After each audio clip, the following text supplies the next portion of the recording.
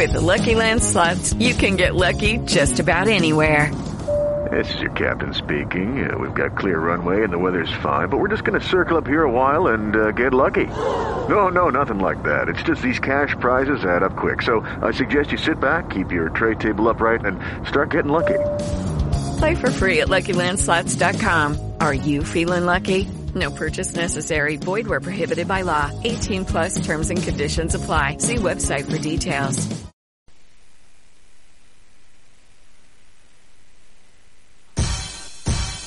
Rise up, rise up, rise up, rise up, rise up, rise up, rise up, rise up, rise up, rise up, rise up. Showtime. Just lift your eyes up, let your wise rise up. See the signs of the times. If it's time, rise up, rise up. When death and hell dwell among all God's people, when those we chose and trusted have become completely corrupted and inherently evil, when the feast that feeds you starves our father's children, when snuff, porn, and pedo forms begin to get top billing, rise up when famine claims millions.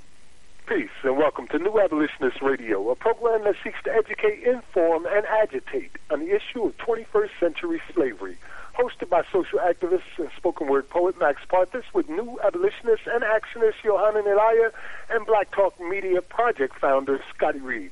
On this program, we discuss recent news on legalized 21st century slavery and human trafficking, along with projects and people who help combat it.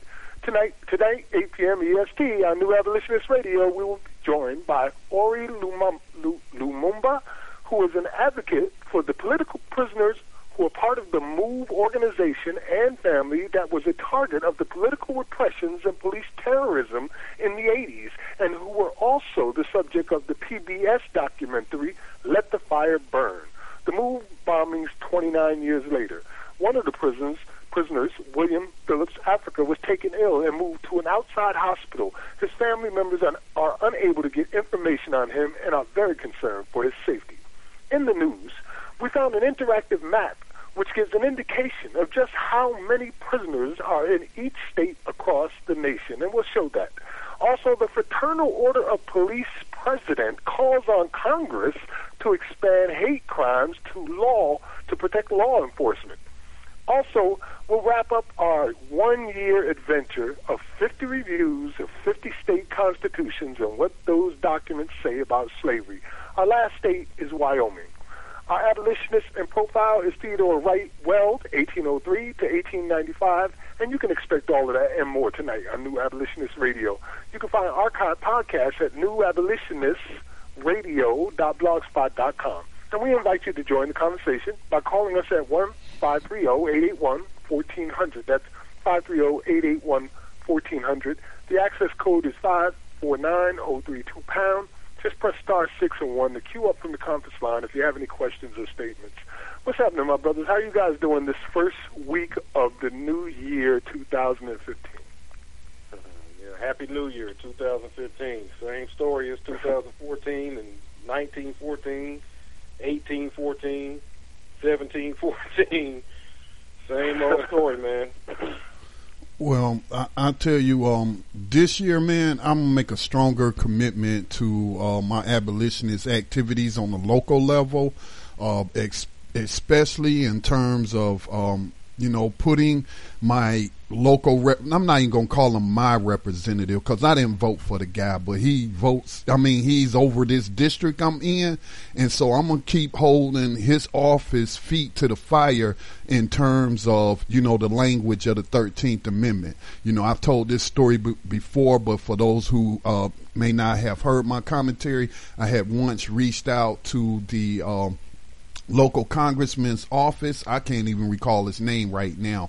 But anyway, I was telling him, I would like for you to sponsor a bill that would amend the 13th Amendment and remove the slavery exception clause, because, we shouldn't have any kind of clauses that allow for slavery. I don't care if a person has been so-called convicted of a crime, and they try to, I only got to talk to a staff member, and they try to say like, well, I don't think prisoners on the side of the road picking up trash is slavery. But of course, those who are regular listeners of this broadcast and, you know, my co-host, we know that it's more than just about prisoners on the side of the road picking up trash. You know, we have talked about on various programs all the work that prisoners are doing now in different industries. So yeah, I'm making a commitment to, you know, be more aggressive towards abolitionism on my local level.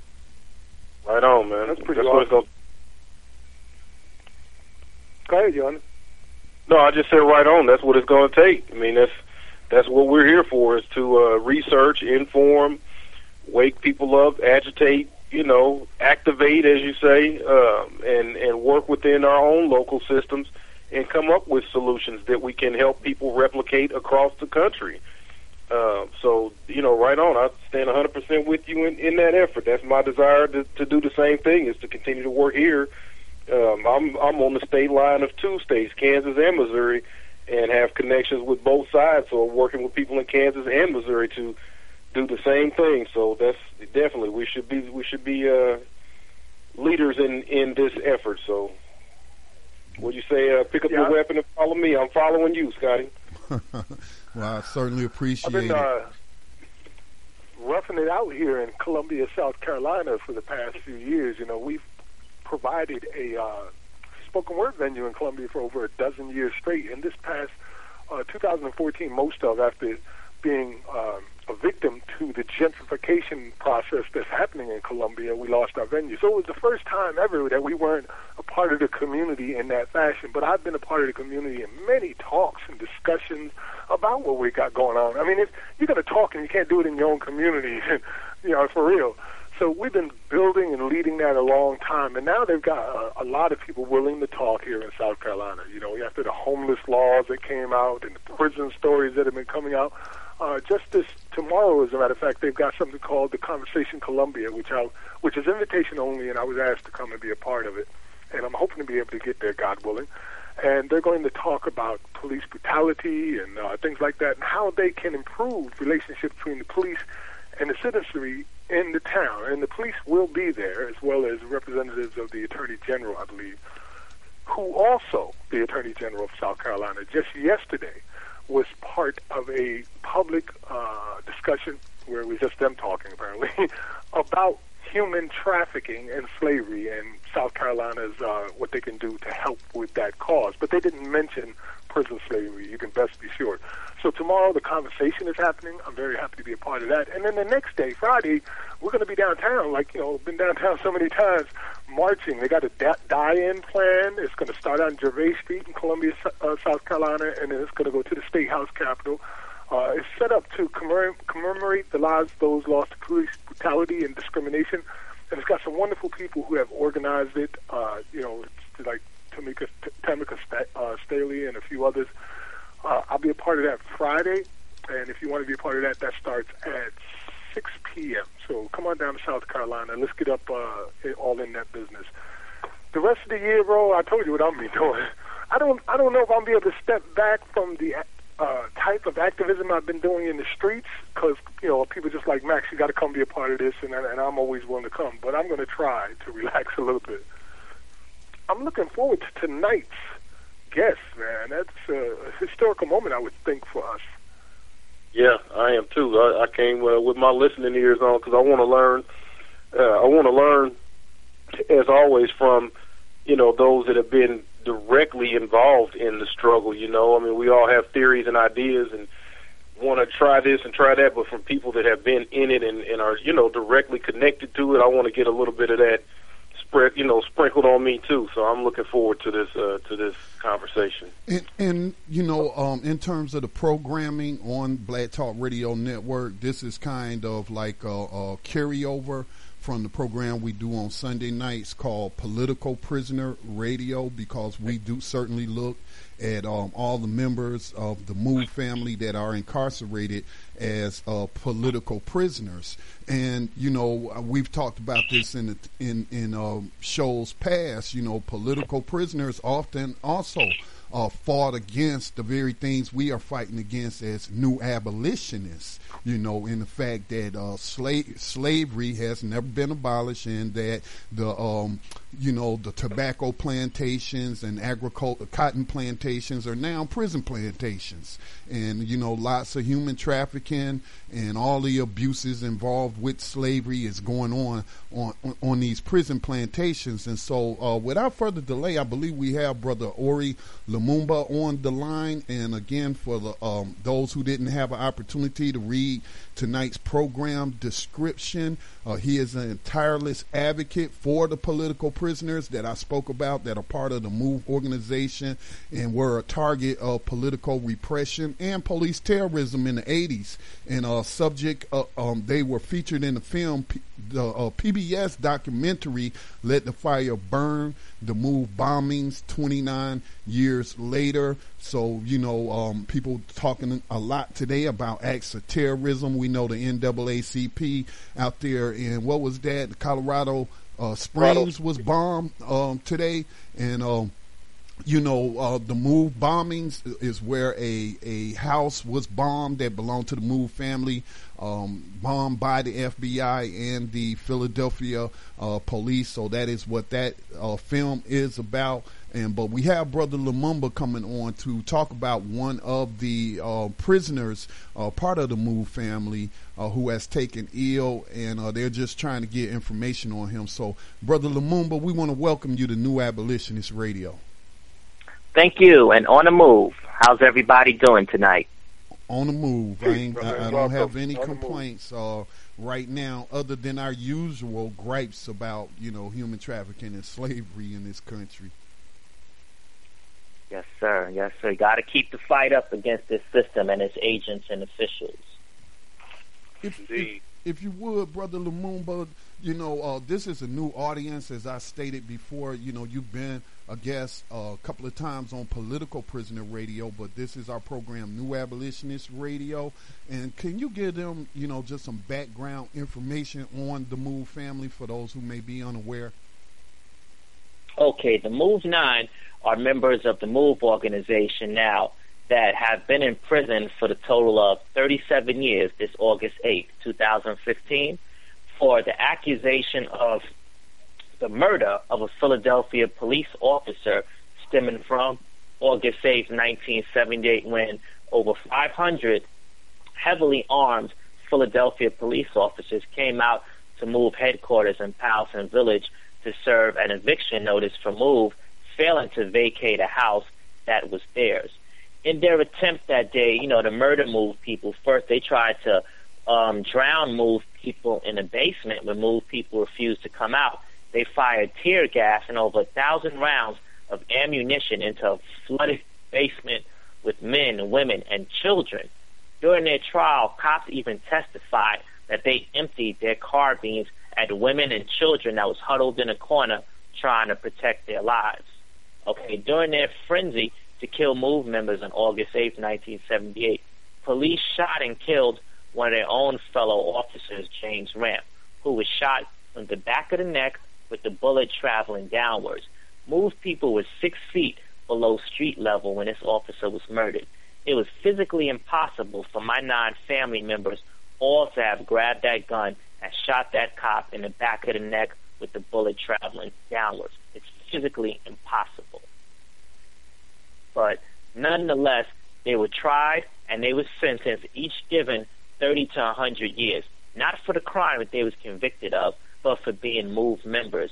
And you can look no further than the judge who presided over their trial, who stated on the radio show to Mumia Abu Jamal, I had the faintest idea who killed Officer James Ramp. They said they were a family, so I'm sentencing them as a family, which goes to show they're in prison for nothing more than being MOVE members and speaking out and fighting this system, fighting the very same injustices you see today with Michael Brown, with Eric Garner, with the Kai Gurley, with these cops murdering our children. Brother, this is Johannan. At the time when this happened, this was still under the police commissioner Rizzo, was it, the same time frame? Under the Philadelphia mayor, Frank Rizzo. I mean, under Mayor Rizzo, I meant to say. Yes, sir. Okay. I was a little bit unsure. I didn't have it right in front of me, but I remember when I first started getting information about this story, years back, and then learning about him and his antics and the dirty things he was up to or whatever. Then I know they had a black man that was involved though. I thought he was the mayor or police commissioner or something at the time too. Could you tell us a little bit about that? That actually went ahead with ordering the bombing. Yes, sir. This was done by Mayor Wilson Goode, the first ever black mayor in the city of Philadelphia. Wilson Goode worked along with state and federal authorities on May 13, 1985, in a conspiracy to kill the MOVE organization. It was Wilson Goode that ordered that bomb dropped on MOVE headquarters on May 13, 1985, and agreed to let the fire burn after the bomb was dropped to kill MOVE people. And the reason they did this system used Wilson Goode as their hitman and put Wilson Goode in office to orchestrate this thing so it wouldn't look like a race issue of an all-black family being murdered here. They tried to make it look like MOVE was the issue, but MOVE was not the issue. MOVE was out there demonstrating for the release of innocent MOVE people who had been in prison 7 years already, and to this day still in prison 37 years later and 30 years later after the bombing and murder of their family on May 13th, 1985. And when I say family, some of the MOVE 9 children were in that house on May 13th, 1985, and they were shot and killed and burnt to death by police. So somewhat similar to the situation we have today with having a black president in office, and then we see the turning up of extrajudicial murders by law enforcement across the country of unarmed black folks. Kind of a similar circumstance. Yes, sir. This opened the stage for everything. Things haven't gotten better. They've gotten worse. And people are under the illusion of this black president would change things. Things have gotten worse since this man's gotten office. Just because he looks like us, they speak like us, sound like us, don't mean nothing. Because for one, I never believed he would help us. But people are seeing, especially the black community, the Latino community, the poor white community, they have all seen how this man has turned their back on them. He's taking orders, and he's afraid to stand up for anything. He's trying to protect his political status. Now, I'm sorry, go ahead. Mind if I ask you a question? Sure. First of all, thank you for being here and sharing your story and wisdom with us, certainly. When you guys first originally started the MOVE family, wasn't there quite a bit of protesting going on, and that was part of the things you were doing during that time? There was someone, I believe, who had been unjustly incarcerated or beaten up or something like that, and you were trying to tell your community what was going on in the earlier stages? Correct? Yes, sir. Because I'm kind of seeing it repeat right now with the groups that are forming and going to extremes, like walking in the restaurants and shutting people's restaurants down and shutting highways down. And they're forming these groups, protest groups, and I would hate to see the same circumstances unfold in any other city. Well, what they do is, they always try to make it look like it's the protesters that's the problem or the people that's speaking out that's the problem. But what is the conditions that are causing people to speak out, that are causing people to protest and to block traffic? It's the injustice that's going on out here. And people are fed up and dissatisfied with this. That's why they're out there protesting. So that's the system's tactic, to point their finger at the protester and make them look crazy, just like they tried to do the MOVE in the 70s. But you have to look at what is the reason that's causing people to protest. If you would, again, I'm more familiar with this story than I guess most are. But can you, I want to focus on the system for a second before we talk about the specific circumstances and the call of action that we want people to take on behalf of Brother Philip Africa. But can you tell them about how these Move 9 members have come up for parole? They were just eligible after 25 years. They've come up for parole, even with recommendations from prison officials, and how the system still wants to hold them in prison. Can you talk about that a little bit? Yes, sir.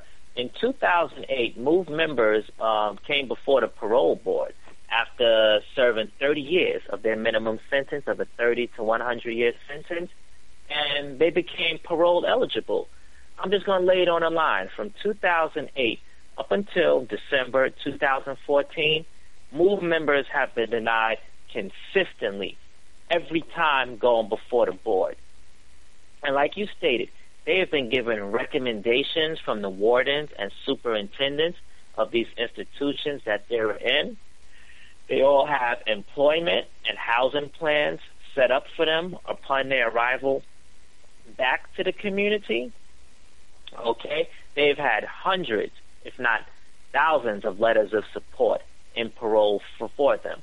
But all of this has been overlooked by the PA Parole Board, who have resentenced them, giving them 2-year parole hits, 3-year parole hits. The longest now, our brother Michael Africa, was just denied in December and given a 5-year hit.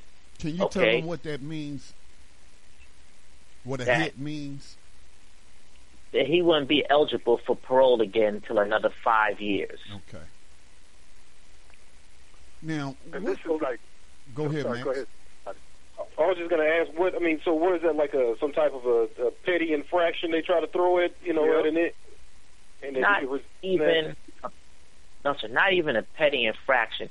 These parole is supposed to be based on your prison record in prison and your accomplishments. Our family have kept down gang violence in the prisons. They have kept down racial violence.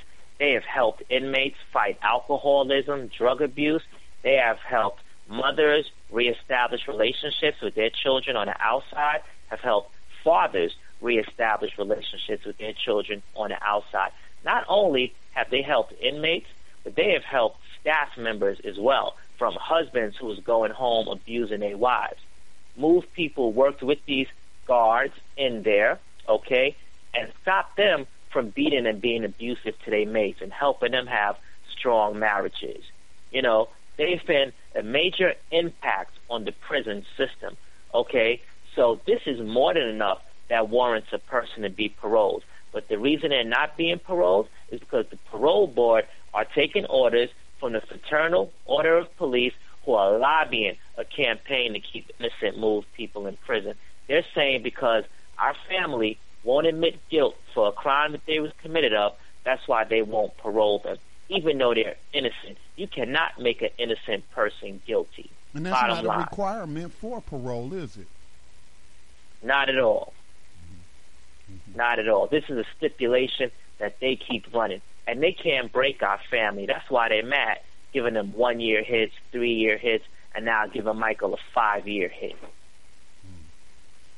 Now, can you talk to people about the call to action on behalf of William Phillips Africa? What's going on with Brother Philip?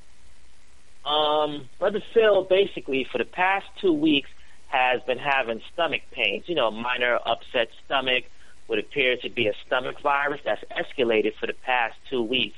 That's turned into diarrhea, that's turned into vomiting. So upon Saturday, he spoke to people and let them know he was going to the infirmary. People went up to see him on Sunday. He told people, come up, pull me out. Him and Delbert Africa are cellmates. And, Phil was down in the infirmary when they were called for the visit. Delbert was allowed to come out for the visit because him and Phil have joint visits, and Delbert was allowed out. And the people who came that was on Delbert's list, they was allowed to see Delbert. But the two people that pulled out Phil for the visit, they was not allowed in. They was told that Phil was in the infirmary. He couldn't get no visit. So they weren't allowed to go into prison for the visit, but Delbert had a visit. So upon going back after the visit, Delbert thought Phil was still in the infirmary. He was coming back, and Delbert got information that Phil was shipped out to an outside hospital. And when Delbert called home to inform people about this, it was figured that during the visit is when they shipped Phil out. And since then, Delbert has not seen Phil since Saturday, and we have not heard from our brother Phil since Saturday. All we know is that he was shipped out to Wilkes-Barre General Hospital in Wilkes-Barre, Pennsylvania, and we cannot get no information regarding our brother. They're saying that he does not have a phone in his room. He's not being allowed to make a call. He's being held incommunicado. They're saying that only his family members can speak to him. But we've been his family for over 40 years now, and they're saying it has to be a close relative. His wife, one of the Move 9, Janine Africa, she's the next of kin. We had arrangements made that where she can get information pertaining to this.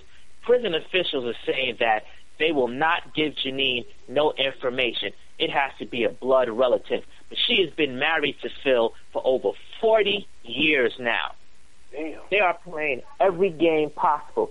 They're using this thing about they have to uphold the law as far as HIPAA. This system has never cared. They have broken every law when it came to the MOVE organization. And we're not going to sit here and be bullied or kept in the dark by some law called HIPAA, some man-made law. We believe in the law of God, the true law of self, not this system and this law that they pushing. This is a very dangerous situation. The issue of medical neglect and medical torture is running rampant across the prison system in the U.S., especially as it relates to our political prisoners. Up until this day, this was Sunday, Phil was shipped out. To this day, we still do not have no word on the status or the being of our brother. He could be dead for all we know right now. And Pennsylvania prison officials are playing games, and we're not going for this. We want to know what's going on with our brother. How can our listeners and members of our group assist you all in finding out this information? What exactly? I mean, break it down for us, because like you said, they are saying that they're only going to give information to blood relatives, so we don't expect them to give us any information. But what should we do, and why should we do it? Yes, sir. Well, because this is about Phil's life. This is the life of one of our political prisoners. Our sister Merle Africa died in prison under mysterious circumstances in March 1998 at the State Correctional Institution in Cambridge Springs, Pennsylvania. And not another MOVE member is going to die on site in these prisons. We lost people like Albert Noah Washington in New York to medical neglect, Richard Williams in the prison system to medical neglect, Bashir Hamid in New York to medical neglect. We're not accepting this, and you shouldn't accept it neither. I know I don't accept it. Oh, go ahead, Max. I'm sorry. I just look at this as a continuation of the type of petty tortures that they would do to destroy people. Even if the person who hated that person is dead, their sons or their associates carry it on. It's how we ended up seeing Herman Wallace spend 40 years in solitary confinement, or how we've seen Brother Rainey be boiled alive. These are things, the extremes that our so-called leadership goes to in order to enact some kind of strange sense of vengeance for something that never freaking happened to begin with. Exactly. It's just criminal on every aspect and every level. That's why we push as abolitionists to end this period. We don't want to reform it anymore. We want this over by any means necessary. We want our people released from these prisons. We want to see you free now, not tomorrow. We don't want 2 to come out, but you keep 3,000. We want them all out. Yes, right. Indeed. Just even earlier today, I was listening to the Florida State Senate. They had a meeting Monday where they were talking about, it's a subcommittee that was talking about, incarceration and the healthcare issue came up, abuses. Florida is one of the leading states in inmate mortality. I mean, they've got hundreds of open investigations of inmates that have died in custody. So this was all, something that they're discussing. And even in their committees, the presenters that were coming speaking to them were talking about this is something that's going on all over the country. Like you said, brother, this is something that state by state, we're seeing this in California, we're seeing this in Washington State, obviously in Pennsylvania, we're seeing this in New York, the Rikers situation coming to a head. So what they were finding, though, what one of the presenters brought up, though, is that in Florida, and I'm sure this is a state-to-state reality, but in Florida, she brought up the specific state, the statute that speaks to how it is a felony to not give a person, because they were talking about mental health issues and people that are being put in solitary and people that are not being given, their medication, all the way up to people that have different types of cancers that are not getting treatment. So on and on, when they're denying people medical care, this is actually felonious behavior. And again, this is state to state, but I'm pretty sure it's in Pennsylvania as well. I will continue to research and find what specific laws they're breaking, but these are felonies. And right there in front of the Senate, the state senators, they were discussing this, and the state senators came back immediately and said, well, that's something we'll have to look into, because if it is some sort of medical negligence, I mean, I would imagine it should be, it is probably a civil matter for one, but I would imagine at best it could be maybe a misdemeanor, but I'm not sure it's a felony. And this woman is reading them the Florida statute that's already the law. So we find this is a systematic denial, and what is allowing them to continue the slavery and continue the torture and the way that they're treating us and discarding us, until we die in the system. I mean, even in the elected officials sitting there listening to the law, this man said, well, no, I don't believe it's a felony. It's probably something that's a misdemeanor. Yes, yeah, indeed. we're dealing with people who would bomb an entire neighborhood, Right. This is historical. This is how they do it. And if I'm correct, at the end of that all, they sent a lot of the people who had lost their homes off to an animal preserve. Am I correct about that? Mm-hmm. They had set up some land on an animal preserve for them to come and stay afterwards. I believe that was also in the Let the Fire Burn movie. But nonetheless, these are the type of people that we're dealing with. So to expect logic from this is almost ridiculous. In the meantime, this brother's here is dying, and nobody even knows what's going on. And that's part of the torture they're instilling upon us. We don't need to tell you nothing. We'll make your family members hurt. And to keep you out and away from them is the equivalent of keeping an adoptee away from their adopted parents if they're ill or tragically hurt like that. So, Indeed. how can people take action? I know I'm on a move, ONA move.com, onamove.com, and I'm looking at the post that's titled "Feel Africa Urgent Medical Situation," and I believe you want people to make a phone call, and what should we say when we call? Yes, sir. Well, tomorrow we're going to update the information again tonight, but I'm going to provide people with the numbers. We have called SCI Dallas all day to the superintendent's office, and we're giving a runaround, and they're lying. We've given them every chance to give us this information. Now we're stepping it up. Tomorrow, we're calling the secretary, the commissioner of the Pennsylvania Department of Corrections, and we're starting to put pressure on them over the issue of our brother Phil Africa. And I would like to provide the listeners with this man's name and number. Please. His name is John Wetzel. Again, that's John Wetzel. I'll spell it. The last name is Wetzel. And he is the secretary, the commissioner of the Pennsylvania Department of Corrections. And he can be reached at 717-728-2573. Again, his name is John Wetzel, and he can be reached at 717-728-2573. Call John Wetzel tomorrow in regards to William Phillips Africa. Again, our brother's name is William Phillips Africa, and his DIN number is AM-4 AM-4984. Again, Phil's number is AM-4984. Call in regards and let them know. Let Phil be allowed to call his family and tell the Department of Corrections to tell us what's going on with Phil. Phil is under their care, so they're responsible for Phil and his well-being. Okay?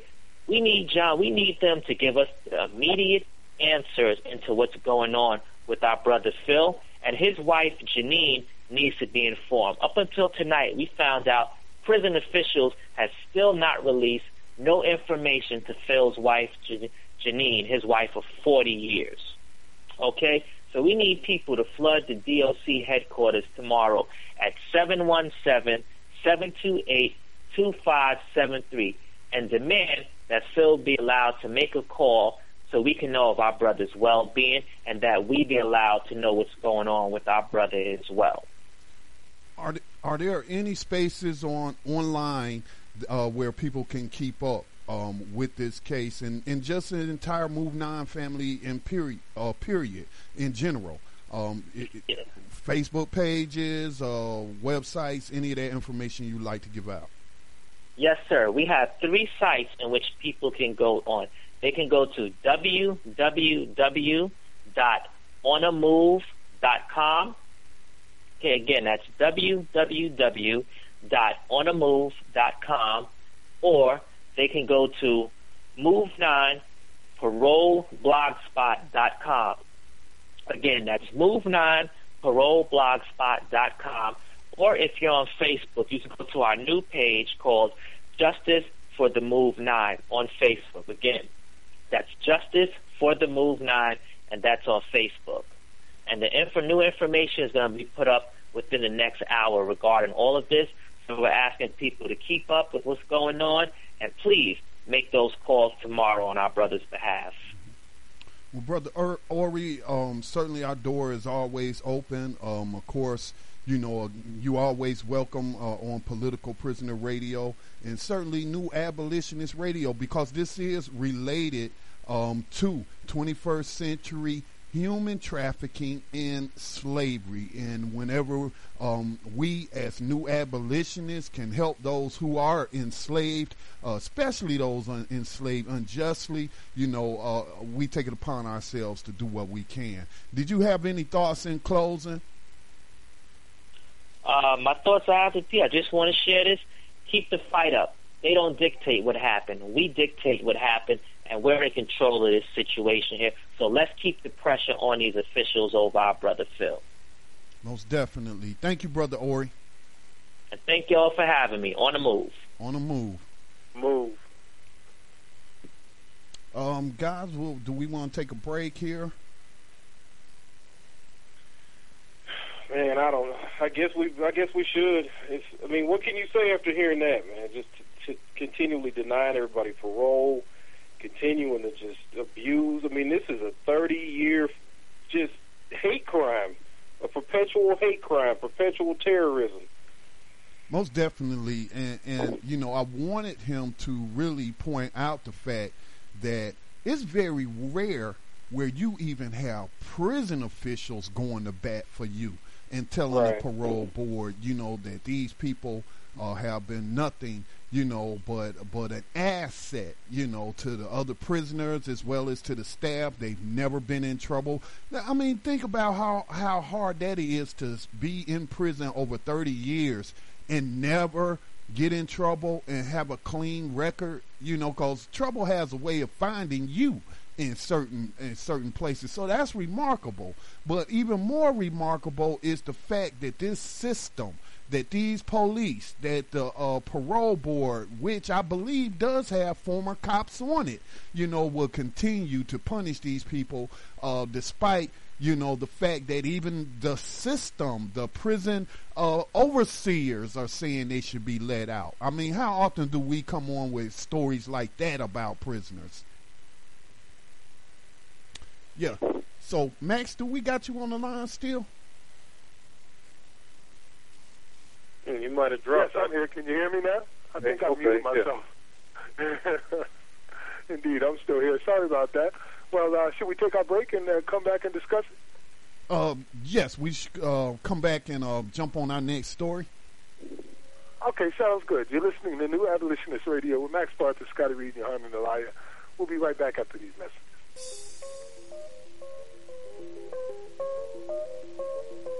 This is Brother Elliot, host of Time for an Awakening, and you're listening to Black Talk Radio Network, new media for the new millennium.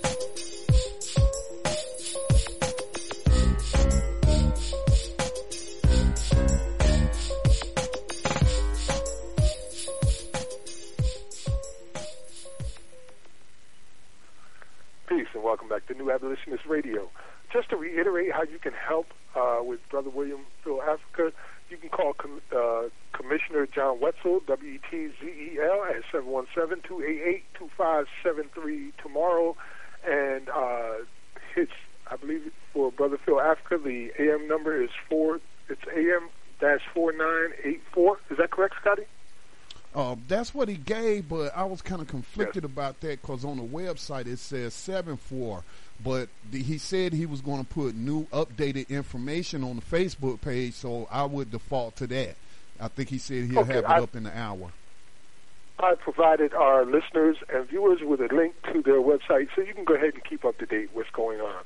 You know, recently I found a map that was created that shows how many prisoners are in each state across the Union based on per 100,000. Now, they used a particular criteria for it, which I'll read to you a little bit of, but just the idea that you could just now look and see how bad it is. You know, and we often compare and we talk about how, you know, U.S. is the number one prison enslavement state in the world, the largest prison enslaver, and how for every 4 prisoners across the globe, the United States has one of them right here, 25% of all prisoners. But there's this map. We just put it on the website, man, and it shows you right there. I'll read what they use as a criteria. It says, to create the map below, we used the U.S. prisoner population estimates from the Bureau of Justice Statistics, their most recent survey reports, final counts of prisoners under the jurisdiction of state and federal correctional authorities on December 31st, 2013. Now, just so you understand, that didn't mention any inclusion of private prisons, and it didn't mention the situation with immigrants on the border. It didn't mention that, nor did it mention youth detention facilities. So the numbers that you're going to see are very likely at least 30% higher than what you actually see on this map. And local jails as well. Mm-hmm. Yeah, and we didn't count local jails, because just last year, 13 million people went through the local jails. 13 million. And I also just want to thank Global Post who put this together.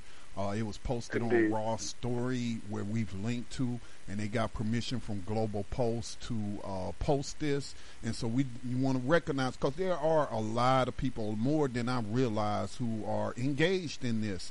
And they may not even consider themselves to be abolitionists, but they are engaged in abolitionist work. And but I have a question, Max. Yes, sir. I'm looking at these numbers, all right. For example, I'm looking at my own state of North Carolina, and it says 387. So I know that doesn't mean there's 387 people that are enslaved in North Carolina. What does that mean? That means that 387 per 100,000 of your population. So for whatever your population total is, it's 387 per 100,000. And these are the incarceration rates. So per 100,000, 387 get arrested. And just to put it in kind of a perspective, for instance, the state of Idaho has incarceration rate of 482 per 100,000, which is more than the country of Belize, which has 476. Many of our states, just our states, not the whole country, just the states, have higher incarceration rates than many nations across the globe. That's crazy. That's crazy. I'm in Kansas, and it's we're at 342 per 100,000, and that's more than the entire nation of Belarus.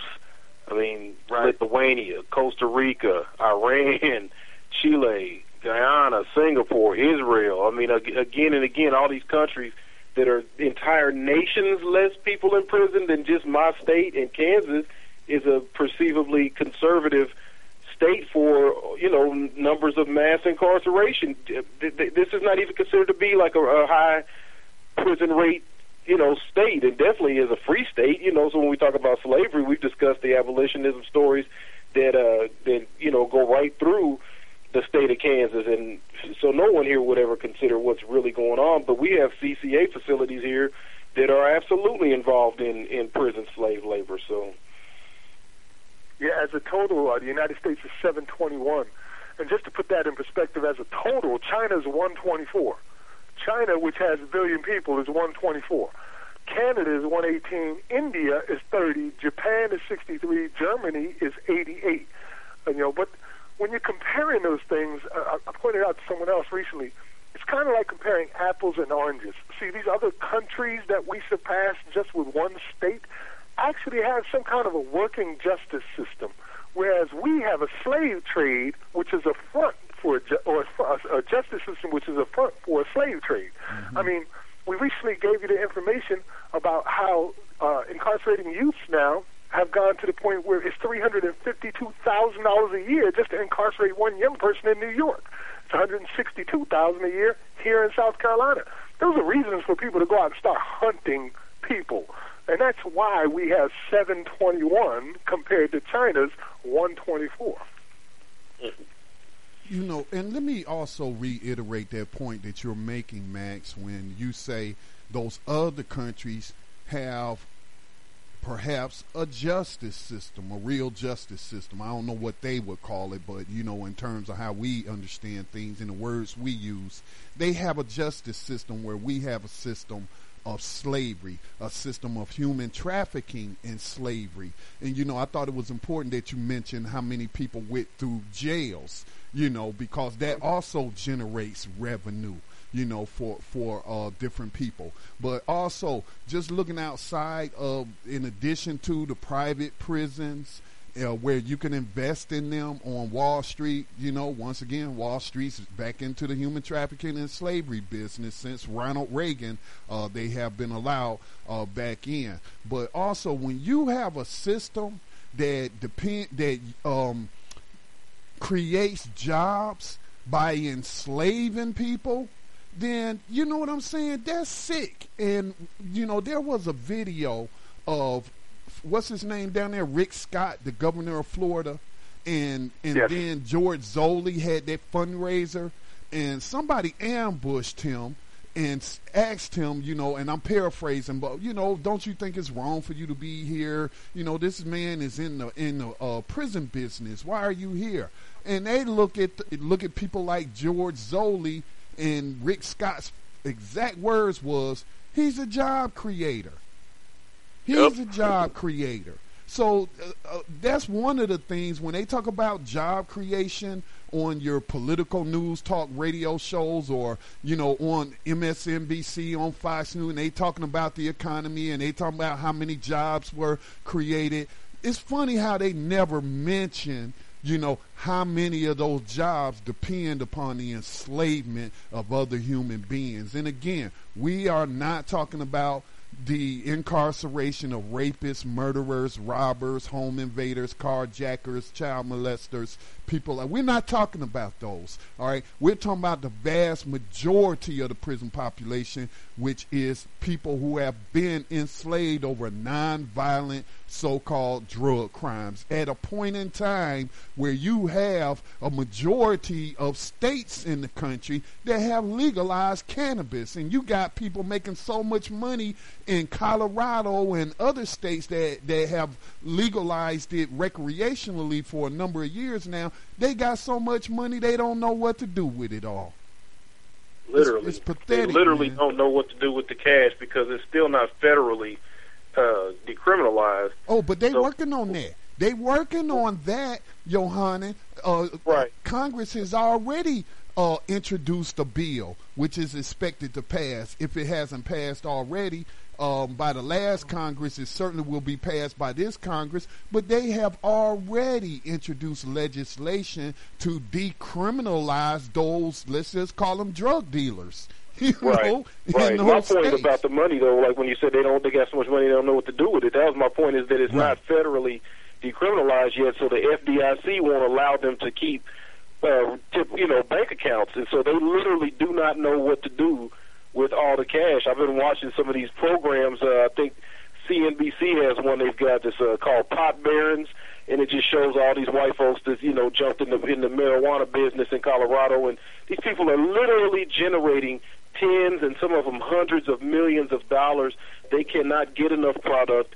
They cannot stay open long enough in the day. They cannot move their cash fast enough because it's just a straight cash business, and they don't know what to do with the money. So you're right. It's a case of literally making more money than they know what to do with, and that's crazy because you still got a state with prisons, the jails, state prisons, the federal prisons, however people were able to get into the system, they were able to criminalize tens of thousands of people over the last decades that are still serving time, and now this is not even against the law anymore. Plus, people are generating billions of dollars off of it. Yeah. So, sick, man. And also, Johanna, but also I want to reiterate that Congress is passing legislation that will allow them to have those bank accounts, and then they'll be able to swipe your credit cards and all of that. So they're moving on that, but we can't even get the DEA to remove cannabis off the scheduled list of drugs.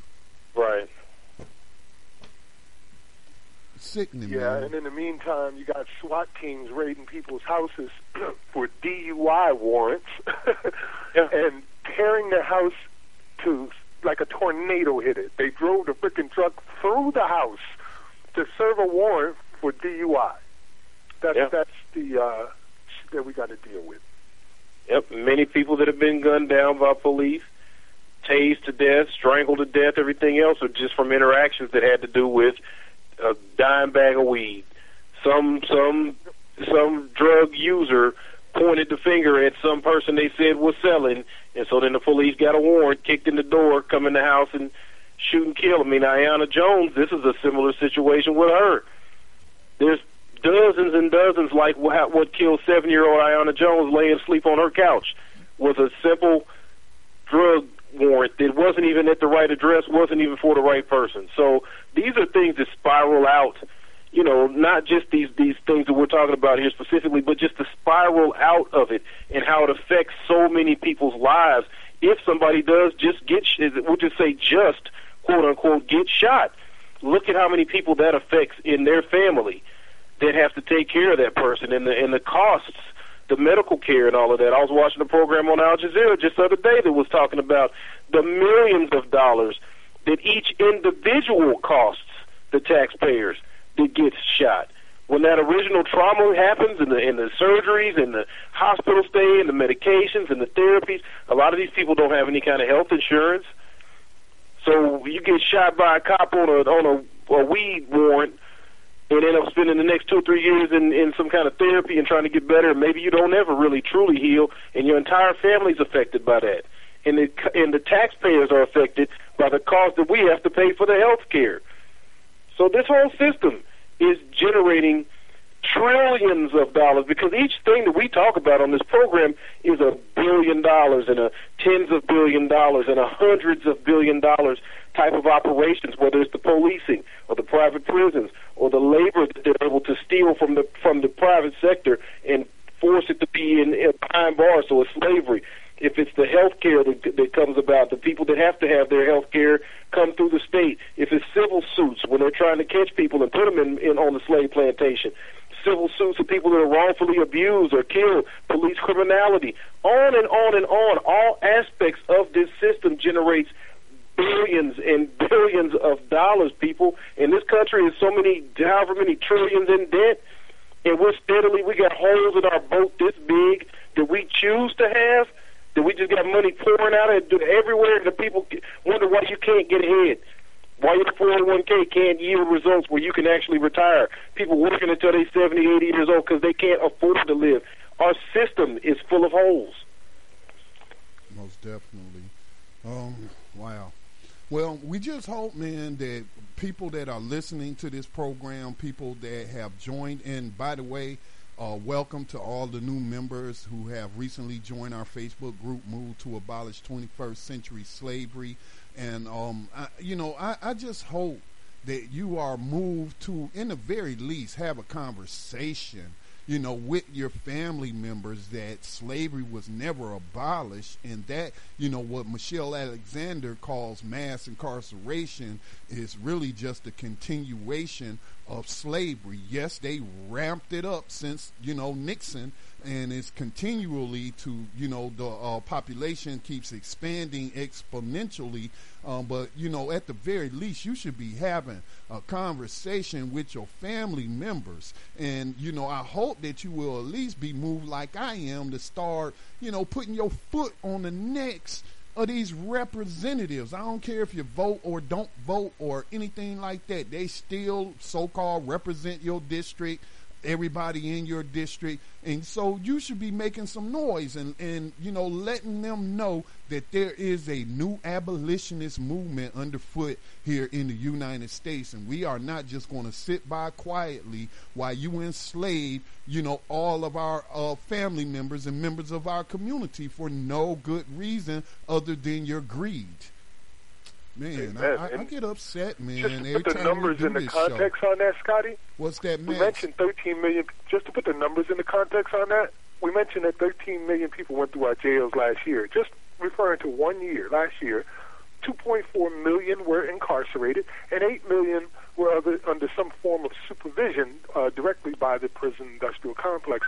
That's 23.4 million people in 1 year that they profited off of. They profited off of 24 million people. There is no time in the history of American history that has ever been that bad. Even at the height of slavery, we didn't have that number of people in incarceration. Most definitely. And then even after they get out, again, going back to slavery, like somebody else pointed out to me or posted in one of the comments on our Facebook page. If y'all not following our Facebook page, New Abolitionist Radio, please do so. But somebody posted, even once you get out, you're considered 3/5 a human being. So, man. Yes. Right. I believe the number was 6 million people have been denied the right to vote now. Right to vote, right to own firearms, right to, do a lot. Public assistance, yeah, loans, all kinds of things. Yeah. The right to get a job that they were working while they were incarcerated for slave wages. Yeah. Mm-hmm. Yeah, imagine that. Hi, I worked at the prison in L.A. Where we helped fight fires for 12 years. And I consider myself a veteran, and I'd like to apply for a job. Sorry, bro, we can't hire prisoners. Right, right. Felons. Yeah. We can't. We can't hire felons. Sorry about that. It's against our rules. I mean, that's a good segue. I was just fighting the fire with you last week. I think that's a good segue into our next story. So we're going to take a short break. If we sound a little different tonight, that's because NSA don't like the things we talk about, and we had technical issues once again. We wasn't late on air like we was last week, but we fight through them. And we try to bring these broadcasts to you each and every week. So we're going to take this short break, and then we'll come back and do a segue into the what's it called? The Prison State of America. I think that's an excellent. You're talking about the Fraternal Order of Police president calling on Congress to call hate crimes, to apply hate crimes to law enforcement. Wow. I can't even get it out of my mouth. I just can't, dude. You had to read that one. We'll be right back after these messages.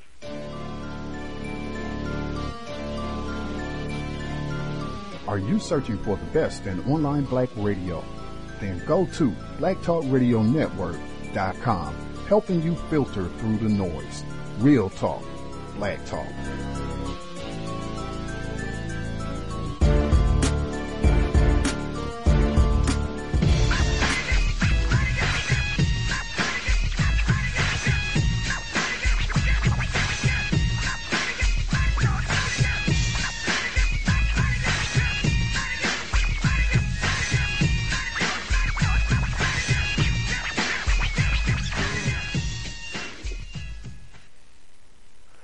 and welcome back to New Abolitionist Radio, where the next story is Enough is Enough. That's oh, what no, he man, said. that's not the next one. We skipped one. What was that? I didn't hear you, Scotty. Say again? I said we skipped one. The prison state of America. We're going to go to that one next. All right. Yeah, let's go to that one. Pull us in on that one. It ties into some of the things we were just talking about. Okay. Right on. I think I might have misread it in the intro. Go ahead. Oh. This is what I found on truthdig.com. Just going on about a lot of the things that we already discussed. We've already talked about with the number of people that are incarcerated from state to state, and we know the numbers as far as the 25% of the world's prison population, while only being 5% of the world's population as a nation. So a lot of numbers that we already know. But some of the stuff that I found in here, and I shared with Max earlier this week, that really nails it down to specific dollars and some of the policies that are imposed on inmates and these things that keep people enslaved. So if we could just go to that again, it's on truthdig.org by Chris Hedges. It's called The Prison State of America, and I'll just read one section that really stood out to me about the cost. It says fines, often in the thousands of dollars, are assessed against many prisoners when they're sentenced.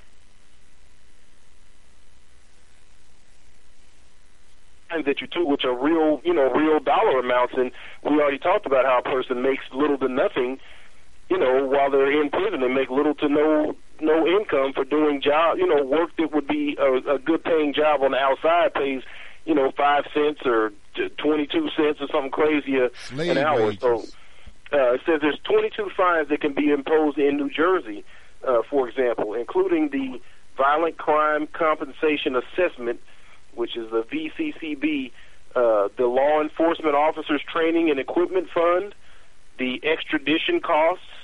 It says the state takes a percentage each month out of prison pay to pay down a person's fines, and this process can take decades. For example, if a prisoner is fined $10,000 at sentencing, he must rely solely on a prison salary. He or she will owe out about $4,000 after making payments for 25 years. Mm-hmm. So you get fined $10,000 when you get sentenced to a 25-year sentence, and you work for 25 years in prison, and you come out and you owe $4,000 to the state.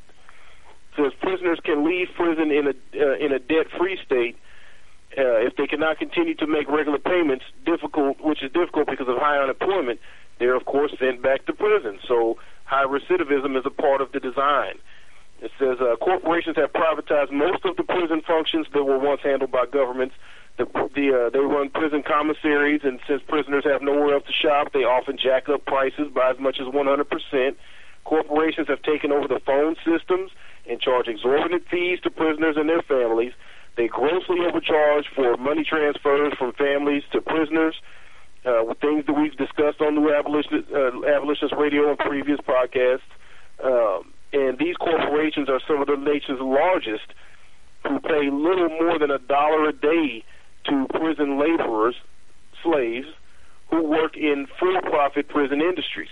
Food and merchandise vendors, construction companies, laundry services, uniform companies, prison equipment vendors, cafeteria services, manufacturers of pepper spray, body armor, an array of medieval instruments used for the physical control of prisoners, and a host of other contractors feed like jackals off these prisoners. Wait a minute. They even make them use the weapons that's going to be used against them? Yes, they make them.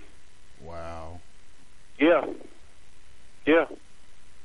It's sick, man. It's sick. It's a reason why we come on here week after week spitting fire. It's a reason why you come on here and you're already on level 10 before we even get out the damn introduction. Because typically over the last 7 days since the last time we did this program, you see very few people that are really picking up on what we're talking about until they're directly affected. You see very little to no mainstream media coverage of any of these things we discuss. Even today, like I said, I just watched the Florida state senators discussing the inmate mortality issue that they're having. They've had 7 secretaries of the Florida Department of Corrections in the state of Florida in the last 8 years. The new secretary, Julie Jones, who was just appointed by Rick Scott, the third or fourth on his watch, and I think the third in his 4 years. She just started today or Monday, and they're discussing how what they're doing down there is not really murder, how what they're doing down there is not really felonious. They're in denial. These are the senators of the state. Our former guest that was on this program, George Mallinckrodt, he was on there, standing in front of them, telling them everything we talked about here, telling them everything he told us that he witnessed with Darren Rainey.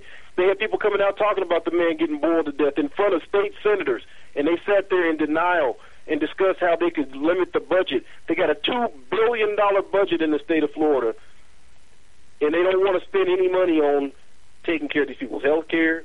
So things like this, when the other side, when people are being enslaved and they have to make the tools that the people are going to use to beat them to death, and then you beat somebody to death, and you just go to another place, get a job in another prison, you're never brought up on any kind of charges, you're never suspended. This is sick, man. Yeah. It's part of it in that story where they was talking about like the Brewster's Millions thing. This guy, these prison enslavers over a 10-year period spent $45 million just buying politicians. Now, I know the politically acceptable word is lobbying, but let's just keep it like it is and say they were buying politicians with $45 million. I don't care what my cause is. If you give me $45 million, I'm going to get my cause through. $45 million, and that's not, on any overhead or anything like that. That's simply buying politicians, lobbying. And sadly, though, Max, and we've had conversations about this offline about, doing fundraisers and stuff. I had a fundraiser a year ago or so, just to, for a propaganda campaign, just to get the message out there about the 13th Amendment, because you'd be surprised how many people read the 13th Amendment. And I shared the video in our group, Move to Abolish 21st Century Slavery, as well as on other Facebook pages, where this guy reads the 13th Amendment and still doesn't make the connection that slavery was never abolished. I mean, he even puts it up on the screen for people to see, and he still doesn't make the connection that slavery was never abolished. And so when I tried, I was able to raise about $200 for that media campaign. I spent it all on Facebook ads just to get the message out there. Now, you think about, what the Corrections Corporation of America is spending. You think about what, the GEO Group is spending, and all these others, smaller companies that we don't even know the names of. And they're spending, like you just said, hundreds of millions, if not billions of dollars on bribing these people. These politicians, I'm starting to think the only way that we're going to truly abolish slavery is another civil war. Is that what it's going to take? A shooting war to actually abolish slavery? They fooled us the last time, and they said that they had abolished slavery. And so every soldier that died thinking that he was dying to free the enslaved Africans was betrayed, by Lincoln and that guy Charles Sumner or whatever his name that's credited with getting the 13th Amendment through. They got to put that big old exception clause in there, which was a concession to the former Confederate states. It was a wink and a nod that we're going to say we're abolishing slavery, but we're not actually going to abolish it. What you're going to have to do is pass laws and convict these people of crimes, and then you can put them in the prison. Then you can lease them right back out to your plantations. I'm outraged at this, man. And when I hear about, the money that is behind making sure that slavery continues in this country, I don't think that there is any extreme action anyone can take when we're facing down this sort of evil in this country in this day and age. I'm sorry, guys. It's almost like the 13th Amendment was a kind of a stalling action, kicking the can generations down the line. Like, we're going to get over right now. We're going to set this up, and some generations down the line, they're going to wake up and realize what we did to them. And they're going to go right back to here, 1865, and a civil war about to start. So you may be right. It may take that. But I like to think that it might not, that it's possible, because out of 320 million people, I very much doubt if the majority of them are slavers or slavery supporters. Maybe in the tens of millions, but I doubt if it's anywhere near even 20%, or 10, maybe even less than 10%. Well, you may be right, but when you got all these armed slave catchers running the streets, yeah, y'all call them cops. We call them slave catchers because that's where they came from, and that's what they do today. You know, it's about 1 million of them, I think, in this country, and we'll talk about the largest police union here in the nation in just a bit. But then how many prison guards do you have? You know what I'm saying? It's people that's profiting off of this, man, that may not even know it. You know what I'm saying? Like, for example, I'm not calling anybody out, but I got an email about black business investing. So they sent me this email publicizing they were going to have this conference call or some sort of event to talk about pooling black, dollars together and investing, in things. And so I sent them an email back and I said, well, I hope that your investments are slavery free, that you're not investing in these retail giants like Walmart and others that use prison labor. I hope that you're not investing in the GEO Group and the correction corporations of America. And so I'm all for, us pooling our resources together and trying to get a ROI, return on investment, but I am not about to be investing in other people's enslavement and our own enslavement. That was like 3 days ago. I have yet to get a reply. So I hope that the reason I haven't gotten a reply is they're doing their research to make sure they're not investing in slavery. So what I said all that to say is it's a lot of people, man, that are dependent upon slavery to have a job. Again, it's one of the pillars of this economy. It has been since this country's founding. And so we're going to have to, man, I'm sorry, I'm getting upset again. But listen. Here's something from the article that stood out to me. And, it lets me know that we are getting our message out there of new abolitionism, the need to start a new abolitionist movement. Because, when we first started doing this program, how long we been on the air, guys? What, 3 years, 2 years? On the air? Yes, with this program. You can say that. We've seen 3 of them. Okay. Right. So, before we started doing this program, and even after our first year doing this program, I was not seeing the mainstream media and other people like Truth Dig and these other Chris Hedges. I think, is this the same Chris Hedges that hosts the MSNBC show? I believe so. Yeah, but we were not seeing them. Glasses and balding guy. Say that again? With glasses, balding. I don't know if he's balding, but he kind of looks like the male version of what's her name? She also got a show on there. The girl show. Rachel Maddow. Yeah. Yeah. No, you're thinking of the young guy. That's Chris Hayes. Oh, his name is Chris Hayes. Oh, okay, yeah. Okay, that's so no, it's not the same person I was thinking of then. But anyway. Right, Chris Hedges is another guy. Yeah.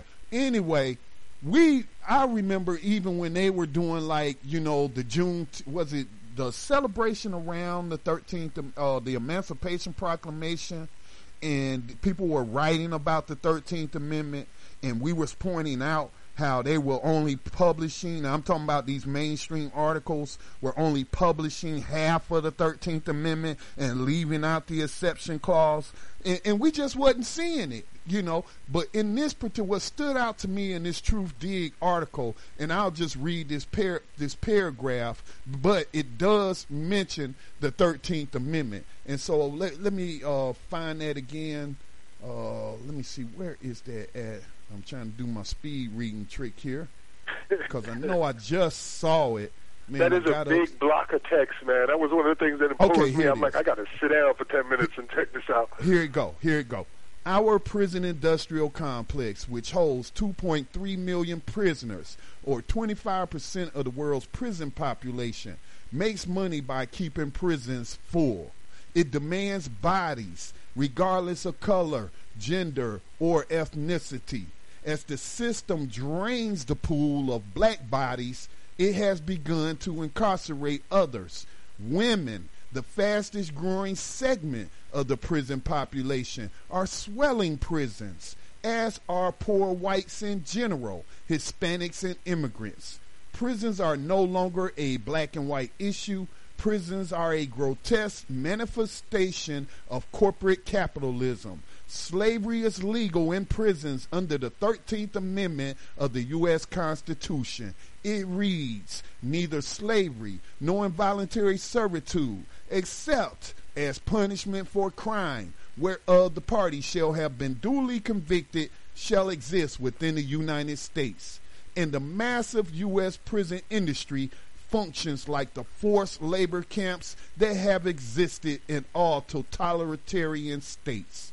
So there you go, 13th Amendment in full context put into this article, and I'm happy to see that. And I've seen, in comments of different articles I've read, more and more people mentioning the 13th Amendment, and that could just be some of our fellow new abolitionists that's part of our group. Because, we post the articles and then for people to see, and they're probably all hitting that comment section and they're mentioning the 13th Amendment and how slavery was never abolished. But I'm starting to see more and more of that enter into the mainstream conversation. And propaganda is a tool of warfare, and we need y'all to wage that propaganda war as well as, the war out in the streets. Yeah, you're absolutely right about that there, Scotty. If you go to the government website for the 13th Amendment, it has this big statement talking about how slavery was abolished by the 13th Amendment, and that's in bold letters, and then they have it in small print written out so you can actually read it, or not read it, as that gentleman from the video who was, I guess, supposedly a historian tried to express. I mean, he read it though, Max. What do you call that? I keep forgetting it. Cognitive dissonance? Cognitive dissonance. Yes, cognitive dissonance. It's the kind of stuff where somebody's trying to tell you that your spouse of 30 years is cheating on you, and you're like, no, she ain't doing that. I don't believe that. No. And you think they're just hating on you, and then you find out it's real, and then your whole life changes immediately. Just because you realized it was real.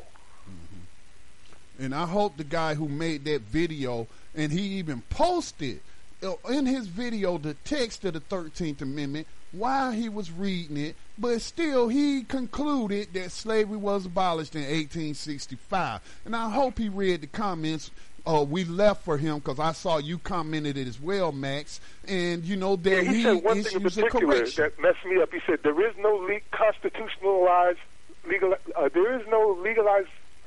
How did he say it? I don't want to paraphrase him. I want to get it just right. He said that there is no constitutional legality for slavery, period. And it's right there in the 13th Amendment. He just read it. Yeah. Sorry about the interrupting, but that was the one that caught me. Like, you just said it, dude, and it's right there. Like, you didn't see it. Like, that big-ass exception clause is invisible to you. Well, we here to wake them up and shake them up and let them know, and let the chips fall where they're made. But I'm serious though. I'm wondering, what is it going to take?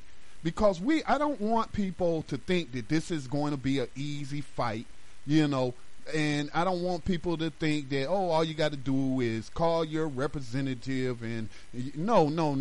We are up against the tremendous forces of evil in this country. And so it may come down to a shooting war, man. I'm serious. It may come down to a shooting war.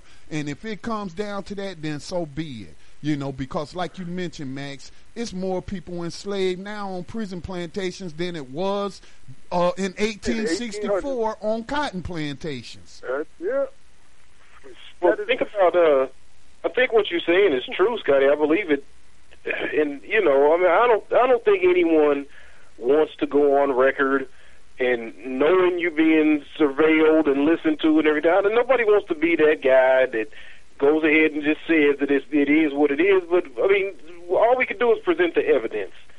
And if we present the evidence and you see no action or very little action or only grassroots level action, but no real national legislation, no political candidates running, speaking about it, or it's not even required to be on their list of things that they will address, but we're talking about multi-billion-dollar operations.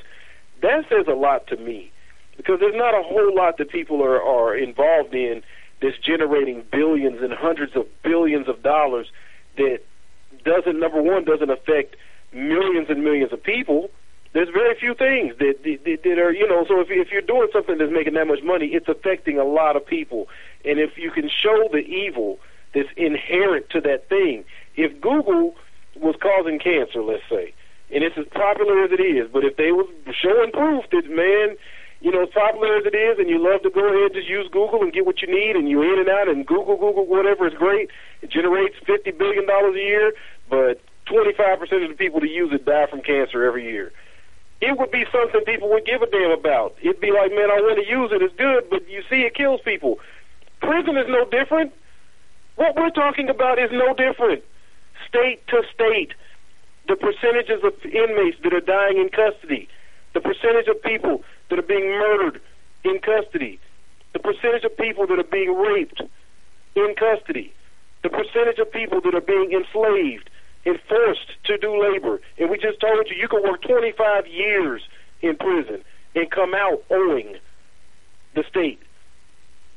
So these are things that are detrimental to people's lives and are destroying communities. And we know this now. This is a systematic destruction of communities. And it's not something that's on the ballot. It's not something we just talked about. Rick Scott and Charlie Crist was running neck and neck down there in Florida. They've had 7 Department of Corrections commissioners or secretaries in the last 8 years. They've had 200 unexplainable murders of inmates in the last 4 or 5 years. They have an inmate mortality website, so you can just go point and click on the name and find out what happened to this guy. Oh, yeah, he complained of having stomach pains for about 6 months, and then one day we went to his cell and he was dead. Oh, okay, well, what happened to this guy? Oh, well, he was, we starved him for 5 days and kept him chained in a solitary cell, and he died. Oh, what happened to this guy? Oh, we put him in a locked shower and turned the heat up to the water to 180 degrees and parboiled him. Oh, okay. You could just point and click and look at police snuff films. See the corrections officers killing people. See people making swords and walking around stabbing each other. Looking up at the tower, asking the guard, "Is this the guy you want me to kill?" The guard unlocking the cell, saying, "Go on in and kill that guy." Yep. State to state to state. But these are not issues that people care about. So when you say it's going to come down to civil war or whatever, I wouldn't be surprised if it did. We're talking about Goldman Sachs is invested in this. The biggest banks. Wall Street's backbone. In that same article, it's saying that the CCA are saying that Airmark, where we talk about Airmark, provides the food in over 600 correctional institutions across the United States. So they had 600 prisons they serving food in. Was bought in 2007 for $8.3 billion by investors that included Goldman Sachs. We're talking about $45 million spent in lobbying on both sides of the aisle, Republicans and Democrats. These are systematic things that are going on that run the country. So people are going to have to do more than read an article that we put a link to or listen to our program or go to a march. You're going to have to pry slavery from America's cold, dead hands. It appears. And you don't know who to trust anymore. You're going to have to start trusting people that are doing right. Laws. There's plenty of times in this nation's history when it was a good damn idea to break laws. Like the Fugitive Slave Law Act, for instance. It was a good damn idea to break laws, and you don't know who to trust. Just a story just popped up on my network today about the former head of cybersecurity for the United States, Homeland Security, getting 25 years for planning to violently rape and murder children. Apparently, he was using the same technology that they were using for HHS cybersecurity programs to foster an enterprise of child endangerment, child abuse, child pornography on a global level. So these are the people that were looking into your backgrounds, to checking your emails, and listening to your phone calls. He was in charge of all of that. Yeah. One thing that Yohanan said that I want to really go back to, because we don't want people to get the wrong idea that this is a partisan issue, that, you know, the Charlie, what's his name? Sociopath issue. Yeah, Rick Scott is a Republican, so it must be those evil Republicans, you know what I'm saying? No, it's on both sides of the aisle that are upholding slavery in this country. And I thought it was fascinating that Charlie Crist, the Democratic nominee for running against Rick Scott to be governor of Florida, did not. What did you just say, Yohanan? Since Rick Scott's been in office, there's been 7 different secretaries over the prison in 8 years. Last 8 years. There's been 7 in the last 8 years, and he's appointed. This is his 3rd in 4 years. You got over 200 unexplained murders of prisoners in the state, and Charlie Crist brings up none of this in his debates. None of it. What does that tell you? Well, Charlie Crist must support slavery because he didn't think it was an issue to bring up during this debate with Rick Scott. So I'm like, and it was close. You know, I felt like if it was, the race was so close from what I read, was that if he would have even brought that up, man, he might have won. You know what I'm saying? I'm not saying, you know, he would have won, but I would have think, you know, he would have got a couple of votes for being, you know, anti-slavery. But anyway, man, wow, we up against some evil forces. Yeah, it's huge. We're talking about I've estimated before, and it's probably more than that because of the new information that has come in, at $500 billion a year globally that this slave trade is generating. That is no joke. You know what I mean? And again, I think I'm being conservative with it. When you start thinking about entire nations now have private prisons running their entire prison system, and that places like Haiti, which should be receiving help in rebuilding their nation after their earthquake, is instead receiving private prisons, and they're building prisons there so they can show them how to exploit those people and create an income through taxation. And create jobs. Yeah, and create jobs. Enslaving your own people. Wow. Yeah. And we know about it. We study it. We research it every single day. We're in it and understand. And the brother we just talked to, Brother Ori, we just spoke with him. They've been in it for 30-plus years. And the generation before them, they were in it. The generation before them were caught up and didn't even have a voice. We talked about the We Charge Genocide was 1951 when they went to the UN and laid out the exact same complaints that we have this very day. In 1951, the generation before that, caught up in debt peonage. They didn't have a voice. It just keeps going on back until you get actual slavery, until you get to the actual Civil War. It keeps going back generation to generation, the same exact problem. What's to understand? What do we have to reveal to you? This is what's happening. It's real.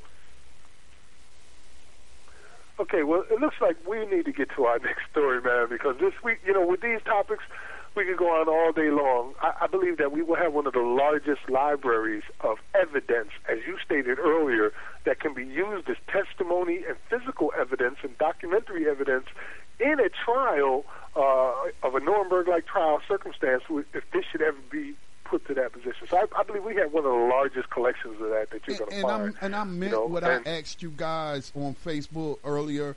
Yes, we do have an extensive library of documentation of these stories. We got guests coming on, experts, college professors, lawyers, people that teach law, that telling you that slavery wasn't abolished, that Scotty, Yohanan, and Max aren't crazy, that they are actually right about the 13th Amendment, legalizing slavery, but we got to condense it.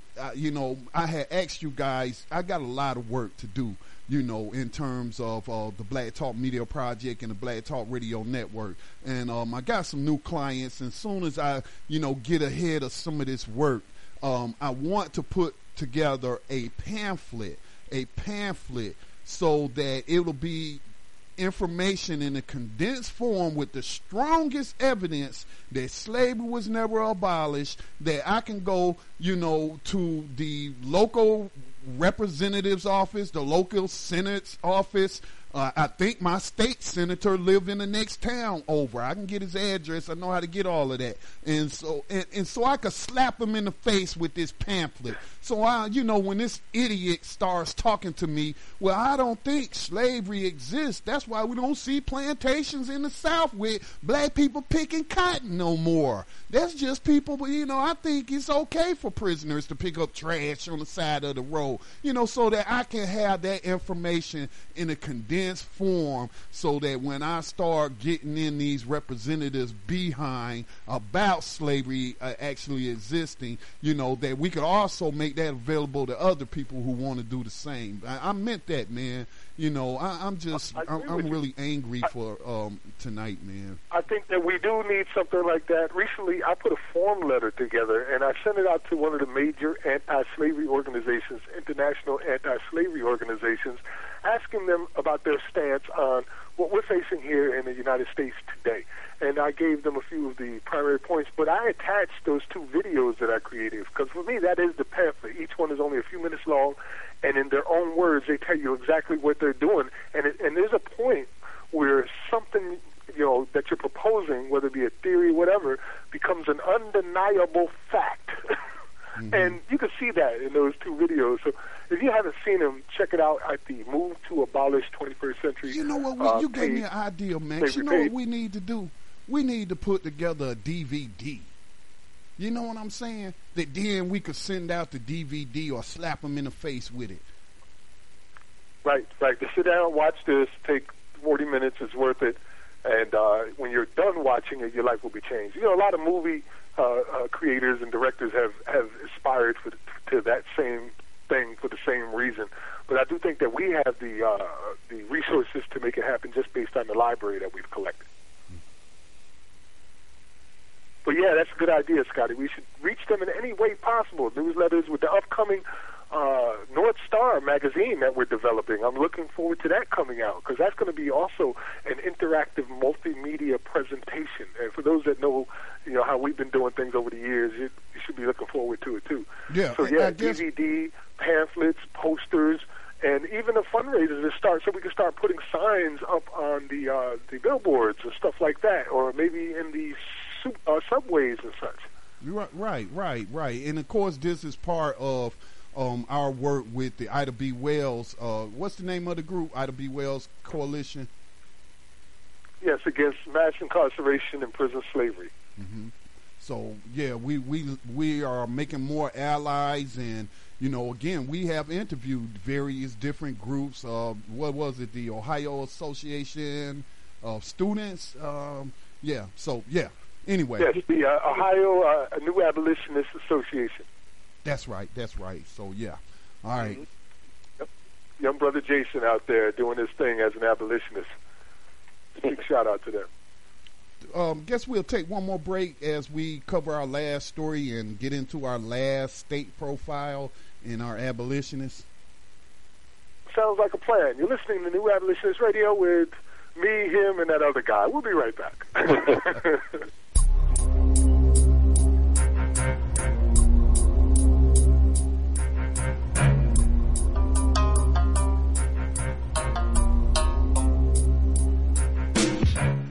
You are tuned in to the Black Talk Radio Network.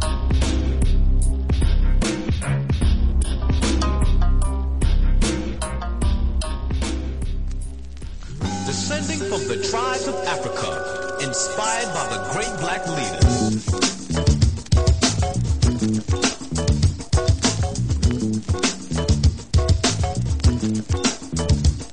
Dynamic, articulate, receptive, courageous, outspoken.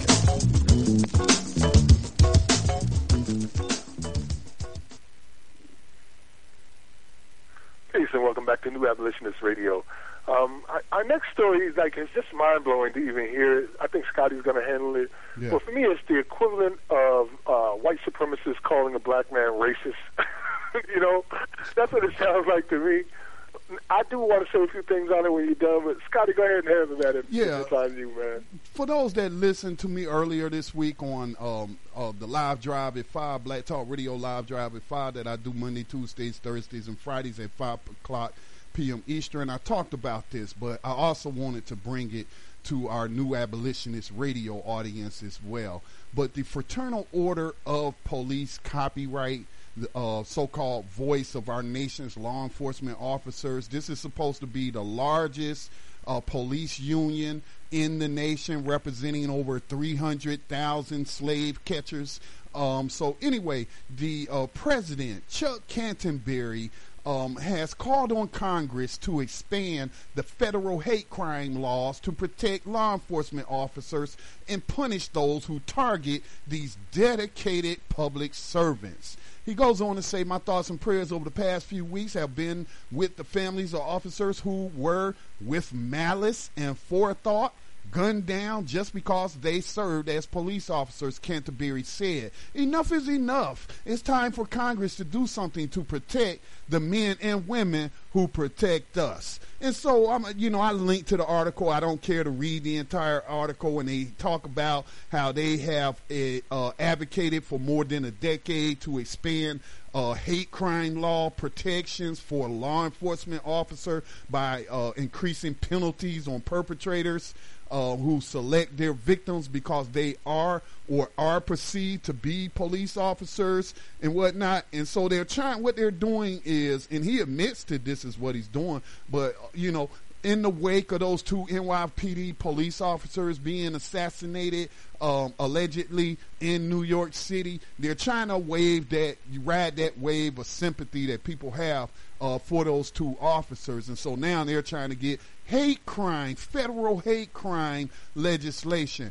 And, for those that didn't hear my commentary, I just felt like, what you do is a hate crime. That's racial profiling, which we know in a federal court has heard the lawsuit against the NYPD for racial profiling and found them to be in violation of the Constitution. You were targeting people by their race.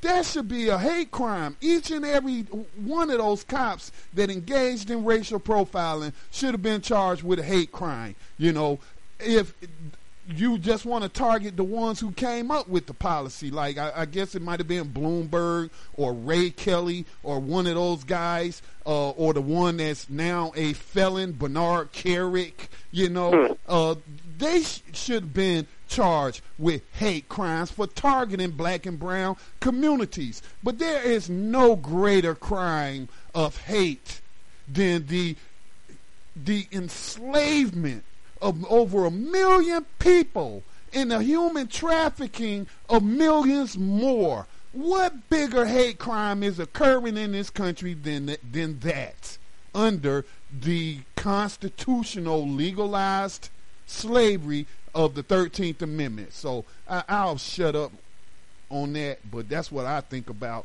his proposal, that they be covered by hate crime legislation. If anything, they should be charged with with these hate crime laws. Guys, I agree. Max, go ahead. Again, this is a circumstance where the criminal is absolving themselves of all guilt and portraying themselves as the victims in all of this.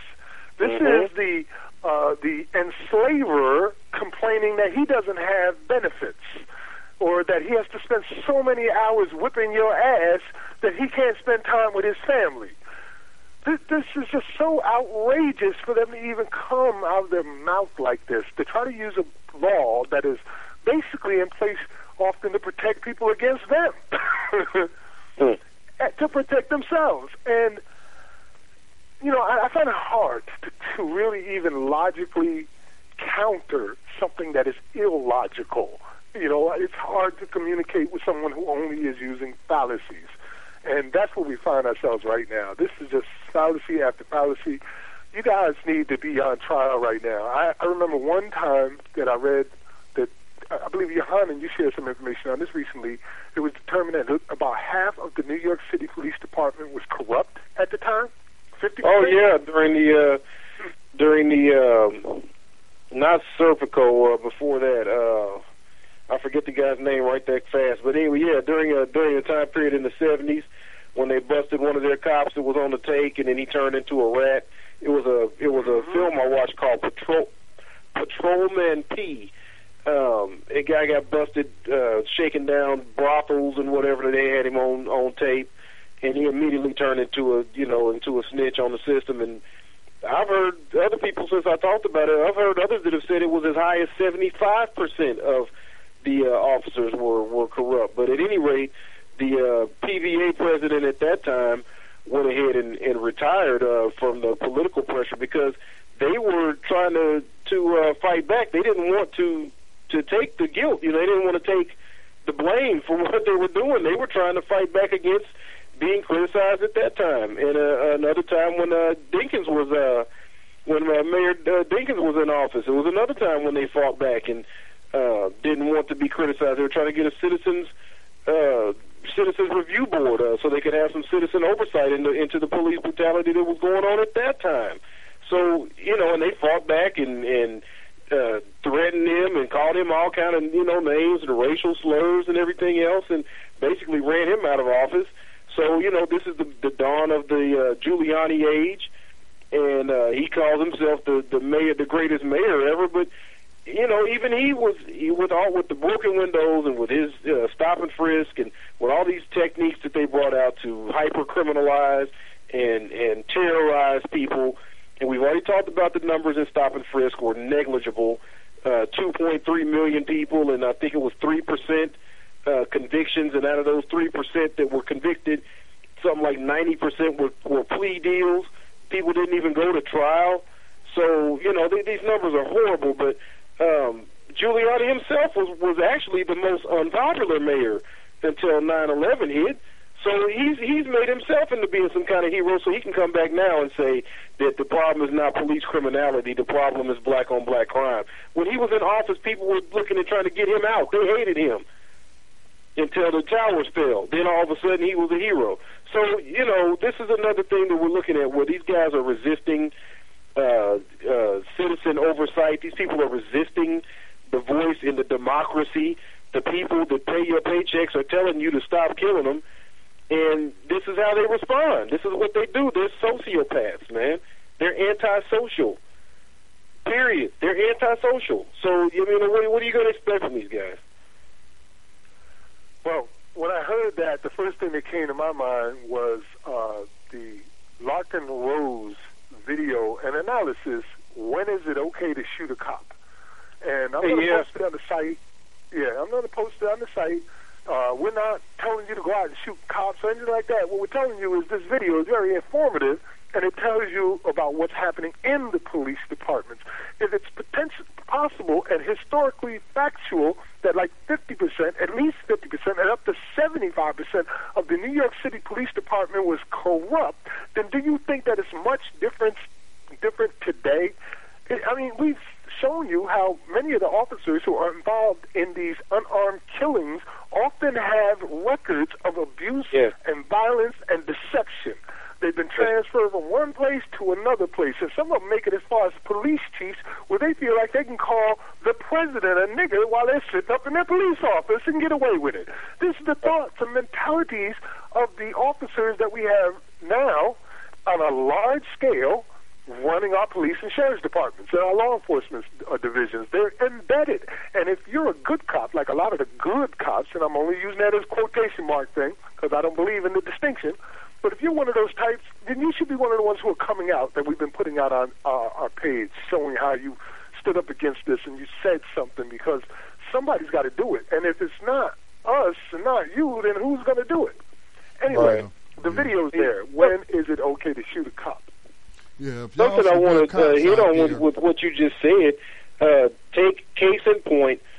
3 of the murders that have happened recently, extrajudicial murders, the cops call themselves judge, jury, executioner right there on the spot, got rid of 3 unarmed brothers.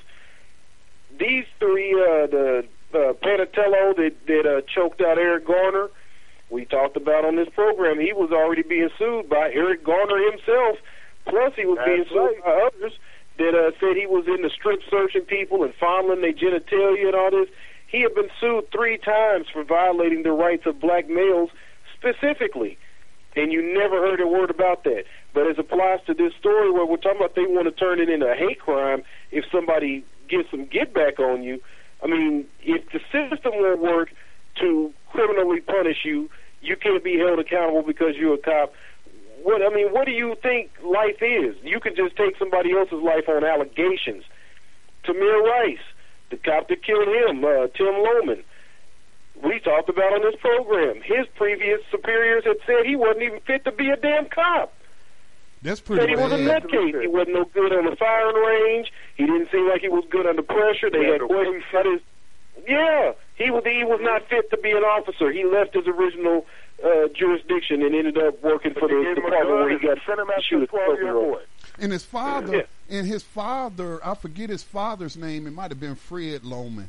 But his father even said that he found, because he was in a suburban area, he would be like in the area where I live, you know what I'm saying? And he was looking for some action. And that's why he went to Cleveland. That's what his own father said. And he found action in that park that day when he gunned down that little 12-year-old child. Now, you know what you was talking about, how that's pretty bad when the police department says you're not fit to be a cop. Because as I got into a conversation with somebody today who thought that I was just attacking cops by talking about, you know, they're a bunch of low IQ Neanderthals. And I was really saying in a city here in North Carolina called Asheville, there's been an article that came out that says that a lot of people are angry because they are lowering their educational standards. The city of Asheville, to be a cop, you had to have a 2 years bachelor degree. Now, the average across the country is all you got to have is a high school diploma. All right. And so, you know, I told this guy, I'm not just attacking cops and calling them stupid just because I don't like the job that they do, or I'm angry because they didn't kill this person or kill that person. This is what other cops say. And they were saying, one of the people, the police trainers quoted in the article says that cops with lower IQs, with less education, typically have the most problems with excessive force. And that, you know, Asheville has some of the highest standards in the nation to become a cop, and they have recently lowered it to be just like everybody else because they want to be able to hire more cops, and people weren't qualified that were applying because they didn't have a 2-year degree. And so when you hear stupid stuff coming out of the mouths of police union bosses like this guy, Canterbury, like this guy up there in New York, Pat Lynch, and others, Fulmer, saying all this retarded stuff, well, that's because you have to think these are literally dumbasses, all right? And so, you know, just like, and I'm not denigrating anybody out there, but in war, you know, you typically, like, if I got any people that was in the Marine Corps, the Marine Corps has typically been known as cannon fodder, all right? They just sent you the first to go in to get shot up and everything. And they don't want you, if you got a high IQ, they don't want you in the Marine Corps. They have the lowest standards in all the military service, all right? And it's the same way with these cops, man. They got very, very low standards, and that's part of the problem. And they don't want people thinking about, should I really be racially profiling people out here? No, they don't want you thinking about that. They want you to just follow orders. They don't want you to think about, should I really be ruining this teenager's life just because he got a dime bag of weed? You know, they don't want you to think about it. You know what I'm saying? They just want you to do it. Am I really participating in slavery just like, you know, how the first police departments were formed as slave catchers and to keep people in line and in check and on the plantation? So that's a big part of the problem, you know, that a lot of people don't want to recognize, is that you got a bunch of low people out there with low IQs that are following orders, and they're practicing slavery. If it was not for cops, there wouldn't be one person in prison now, would it? Those 70% that's in there for nonviolent victimless crime, it's a cop or cops that put them there. So sorry if I don't, cop worship on this program or any program I do, or I don't get up on Facebook talking about, well, some of them good. You know what I'm saying? You are not a good cop if you are putting people in slavery, or if you starting the process of the enslavement of people by arresting them for nonviolent so-called drug crimes. I'm sorry, I might have went off on a tangent, but man. Yeah, and they don't have the people that order them to do these things and write the laws, particularly the ones written by the prison industries themselves. By the time they get to the cops, all they know is, I need to enforce the law. I'm here to enforce the law. I don't have to have an opinion on the law. I have to enforce the law. Yeah, the mind of a slave asks, is it legal? The mind of a free man asks, is it right? And you need to ask yourself, is this right? Really? I'm supposed to be out here collecting how much? $50,000 this month just in traffic tickets. I'm supposed to be writing that much. That's my quota. Is that what I'm supposed to be doing? And you don't want me to do it in your white neighborhoods. You want me to do it over here in the black neighborhoods. But wait a minute. My man Billy's son is a big-time smoker. I know he smokes weed all the time. He lives right over there in the white neighborhood, but you want me to go over here where these guys got little nickel bags and pick them up, right? It's just ridiculous face value, and you need to recognize your position you play in modern-day slavery. Yeah. And that probably won't happen until you recognize that it is modern-day slavery. I mean, this idiot sitting up here talking about people who hate the uniform. Man, ain't nobody hating on no uniform. We're hating on what's being done in those uniforms. You see what I'm saying? It's like we're real Americans, man. We hate terrorism in all forms. Ain't that what it's about? Ain't that what Bush said? We'll chase these damn terrorists to the ends of the earth. We hate terrorists. And if you look at the record of terrorists, if you look at the record of the police since the beginning in Boston 1631 slave patrols, and you follow it all the way through to every city when it was established, night riders and turn into daytime policing and precinct walkers and every kind of manifestation. If you look at what's going on, the main thing they did was terrorize the poor, terrorize black folks, terrorize. They don't stop crime unless a cop is sitting right there at the moment looking at somebody. They don't stop crime. They come and they record what happened. When you call them for something right now, domestic disturbance, they come in and they kill somebody in your house. The advice now is to don't call the police. That's what Paige May was telling us from We Charge Genocide when she came. They just went to the UN. That's one of the recommendations they came back from the UN with, is how about we go with a new policy in 2015? Just don't call the police. Try to work it out as best you can. But when you talk about low IQ Neanderthals, I mean, there is a lot of truth beyond even what you already said, because the Supreme Court just ruled that ignorance of the law is no excuse for citizens, but it is an excuse that's acceptable for a police officer.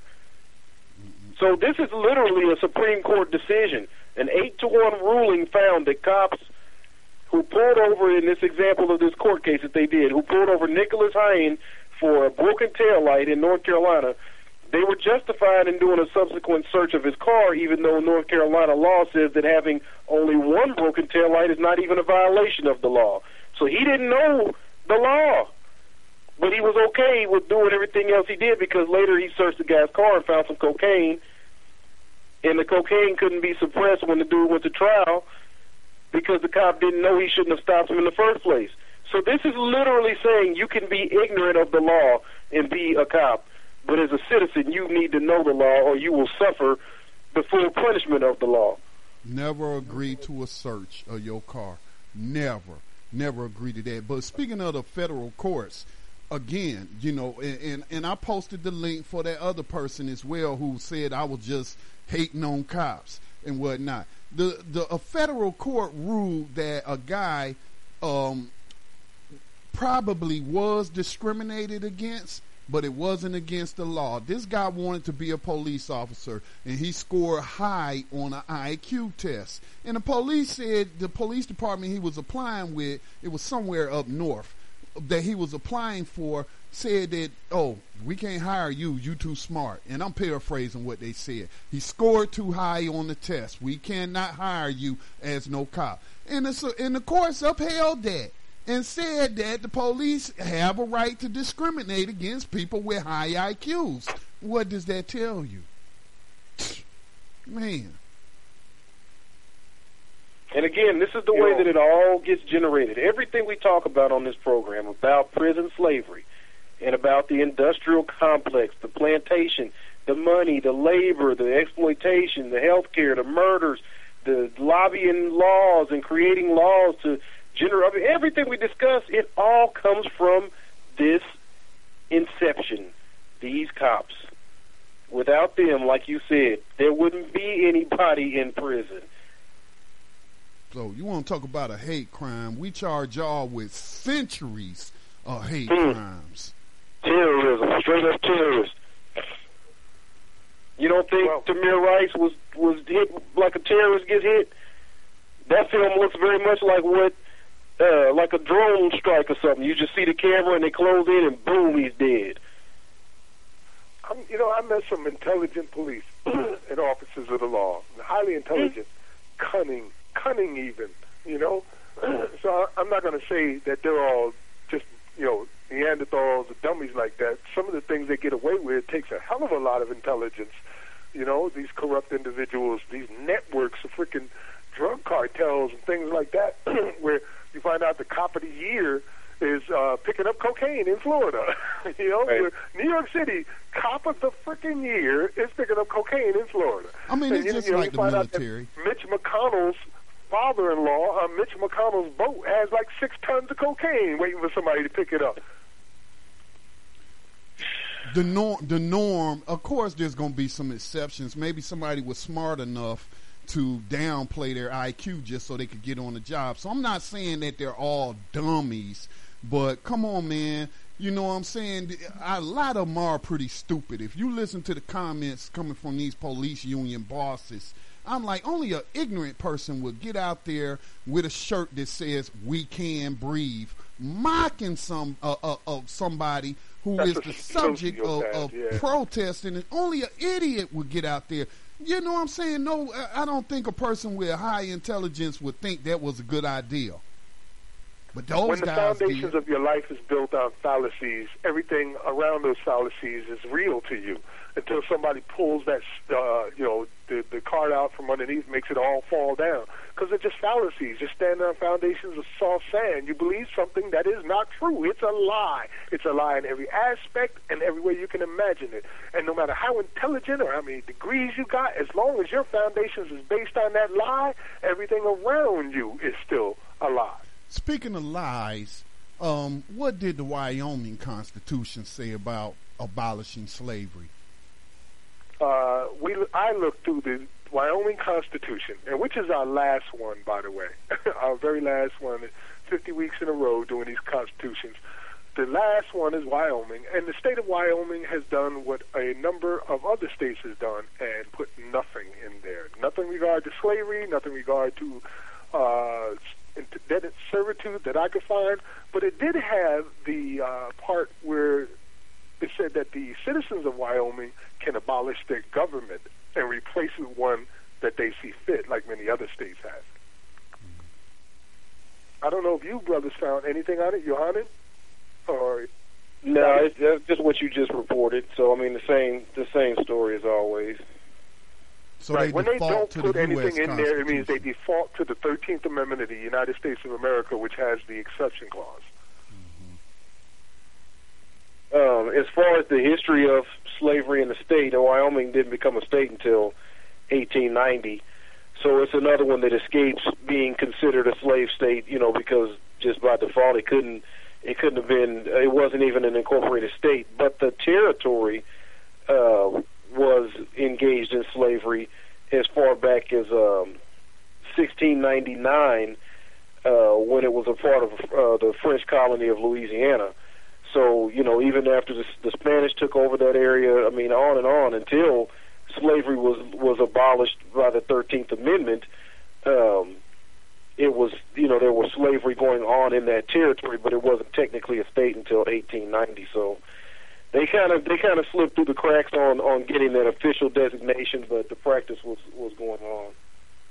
So they default to the 13th Amendment and legalize slavery as punishment for so-called crime. That's right. Slavery and indentured servitude are allowed through the 13th Amendment as punishment for crime. And that one key piece of evidence is sweeping across the country like wildfire right now. People are just, what? Like the memes you had, what you're talking about, Willis? Where, he's looking at like when you find out that the 13th Amendment never abolished slavery, and then all of a sudden the puzzle starts clicking together. Click, click, click, click, click, and you go, oh my God. It was in my face all along, and not only did I not know, but I actually helped them. Right. Yep, it's going to take a lot, like you said, Scotty. It may, I believe it's going to. I'm not calling for war. Don't edit my statement and make nothing out of it. I'm not saying any kind of terrorist threats or nothing. But I'm just looking at the facts of the matter. I don't see how we're going to get out of it without bloodshed. I don't see how it can happen. I talk to experts all over the world all the time. This is a job for me. This is what I do, is research this and look into this day in, day out, and make relationships with people and discuss this with PhDs and authors and lawyers and legislators and people that will discuss the matter. No one has an answer for how we get out of it any kind of way, an easy way. And it's too much a part of the fabric of our country. We discussed on this program a couple of weeks ago all of the industries that are impacted by slavery, by this prison slave system. If you get rid of these jobs, you're going to instantly if you get rid of this system, you're going to instantly get rid of 1 million jobs of people that just work in the prisons. If you let these people in the prison. Yeah, and you let 1.6 million people out of the prisons, what jobs are you going to give them? So, I mean, the problem is really a big problem, and the thing is, the country sat back and allowed it to become this big of a problem. So, it's not going to be something that's easy to get out of. I posted a link, and I'll put it on the New Abolitionist page, to a story that was talking about the explanation for America's prison problem is that this is what people wanted. It was saying if you loaded U.S. prisons with the entire population of the city of Philadelphia, if you put everybody in Philadelphia into all the prisons in the U.S., there would still be enough spaces left to add in the entire population of Detroit. If you opened all the prisons today and let all the men and women out, if you took them out of prison, you would be able to completely staff every McDonald's restaurant in the country, every Starbucks in the country. You would be able to completely staff the entire United States Army and the United States Marine Corps and completely staff the entire United States Postal Service if you let everybody out of prison today. Just think of those institutions, the size of those. Yeah, 25% that's just of the like here in world's South prison Carolina, they population. employ 7,000 people just in the prison industry alone. That's 7,000 just in SC. We got 50 states, so you're talking about a lot of people in the federal end of it, not counting the private end. So what are we going to do? How are we going to create jobs for these people? Go back to FDR? We're going to rebuild all the roads, rebuild all the bridges, go on a massive national infrastructure rebuild and give everybody jobs pouring cement and driving loaders. And I mean, where are we going to get these jobs? How does the government create jobs? What are you going to give jobs to all these people that we don't have them now? The black population's unemployment rate hovers around 11% on record. We know it's far beyond that. The mass population unemployment rate is still around 6% on record. We know it's beyond that. Well, there's millions of people that don't why even it's file like for unemployment no more. We know why it's like that. We've mentioned it here on numerous occasions and talked about it. It's the taking of the manufacturing jobs primarily and service jobs and shipping them out overseas. And now, instead of bringing them back home, they're coming home to the prisons instead. So those jobs are still non-existent. They're getting done. Of course, they're getting done, but they're just not getting done where people are getting living wages. They're getting done through slave labor, which has always been the hunt for corporate America anyway. Right, right. I was going to say to Johan and give them the jobs that they already doing. That's right. The landscaping, the meat and poultry you know process. What kind of hit Wall Street would take if you did that? Then that's not going to happen. They already put us on the hook for $1 trillion to Wall Street. And Jamie Dimon lost $40 billion or something of that, and still got his job. They already took Wall Street off the hook for $1 trillion when Obama got in office. Wall Street is not going to take a hit. And if you give all those jobs, if you put those prison jobs back in the private sector, you're going to have to pay people. Florida was just talking about at their senator meeting just the other day. They were talking about how they haven't had a pay raise in 7 years. They can't even compete for good people to come be guards there because they don't pay the people. And that's the state prisons, let alone the private prisons. Geo Group is headquartered there. They're not paying the people, so just like the cops are, like you said, low IQ, and they want to get people that kind of can't do anything else, so they'll be there and they'll follow orders and just stick to the script and enslave people. The guards behind the walls are in a similar situation. So we're creating a problem for ourselves. But I won't rant and keep going. We're way over time, so that's for next week. Well, you heard it here first. I tell you, man, I would rather have a broken country trying to heal itself without the peculiar institution of slavery than a unified country that is unified in apathy and allows this to continue. Amen. I just would rather. So anyway, we went over time. We're at the end of our show. Our next segment is our abolitionist in profile. Scotty, did you want me to read that, or? Sure. You can read it. All right, give me a second to pull it up right here. All right, I got a link to. Okay, I linked to it in the program description. I'm all set. All right, National Abolitionist Hall of Fame and Museum. Theodore Dwight Weld, 1803 to 1895. Theodore Dwight Weld, abolitionist, lecturer, author, and educator, was born in Hampton, Connecticut on November 23rd, 1803. His father, Ludovicius Weld, was the minister of the Hampton Congregational Church. His mother, Elizabeth Clark Weld, was related to such New England clerical luminaries as Jonathan Edward and Timothy Dwight. When Theodore was 6 years old, an African-American boy named Jerry entered as a student in his common school. The teacher segregated Jerry from the rest of the class and treated him with casual cruelty. In an act of courage, Theodore asked to be seated next to Jerry. After this early awakening to racial inequality, Weld entered Phillips Academy, Andover in 1819, but due to eyesight problems, he left school and began to develop his public speaking skills. After his family relocated to central New York, Weld enrolled in the Oneida Manual Labor School in Whitestown.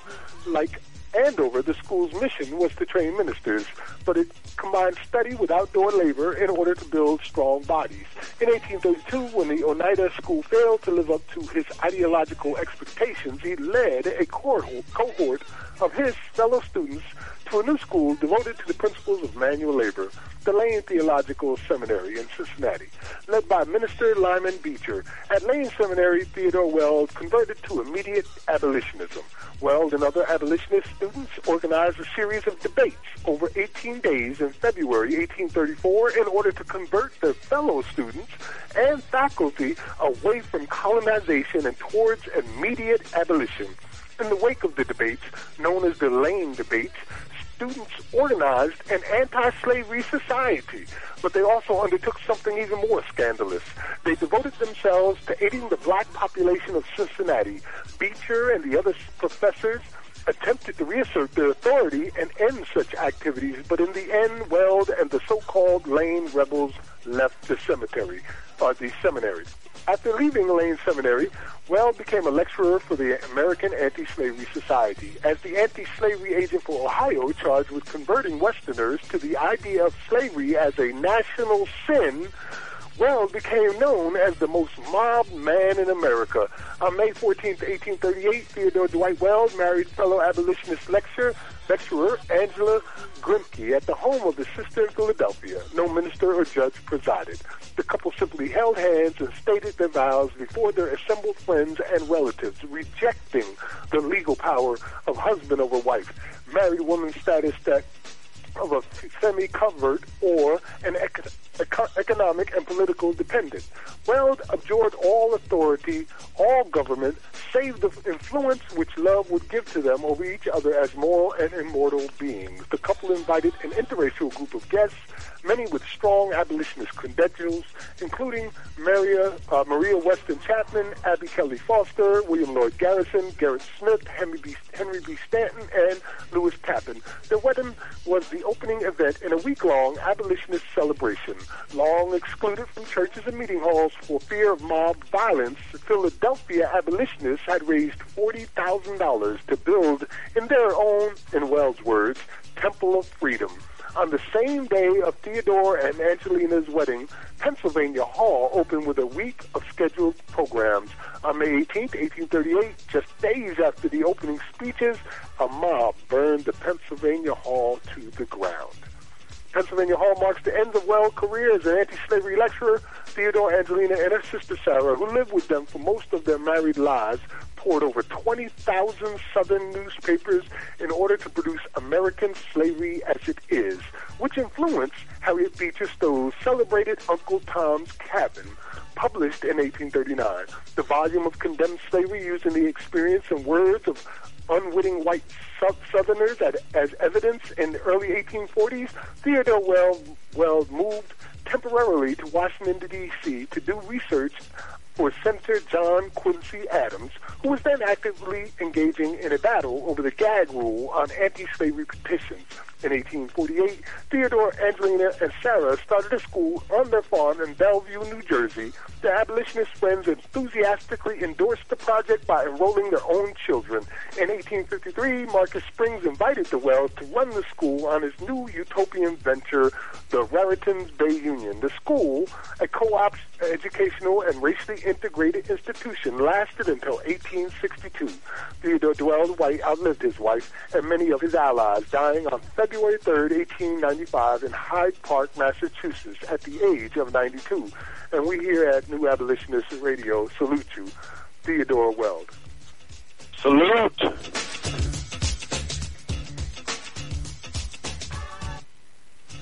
Dude, you know what I loved about him is that he pulled together a group of debaters. That's what they were trained to do, to go out and prove it by debating. You know what I mean? With all of the professionals. Oh, you're pro-slavery? Well, let's talk about that. Let me debate that with you. And doing it with the politicians and pushing the issue of slavery as a national sin forward.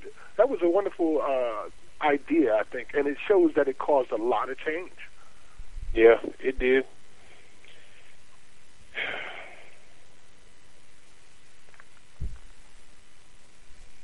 Well, we wrapping up. I'm kind of done. We could, I mean, what else can we say, man?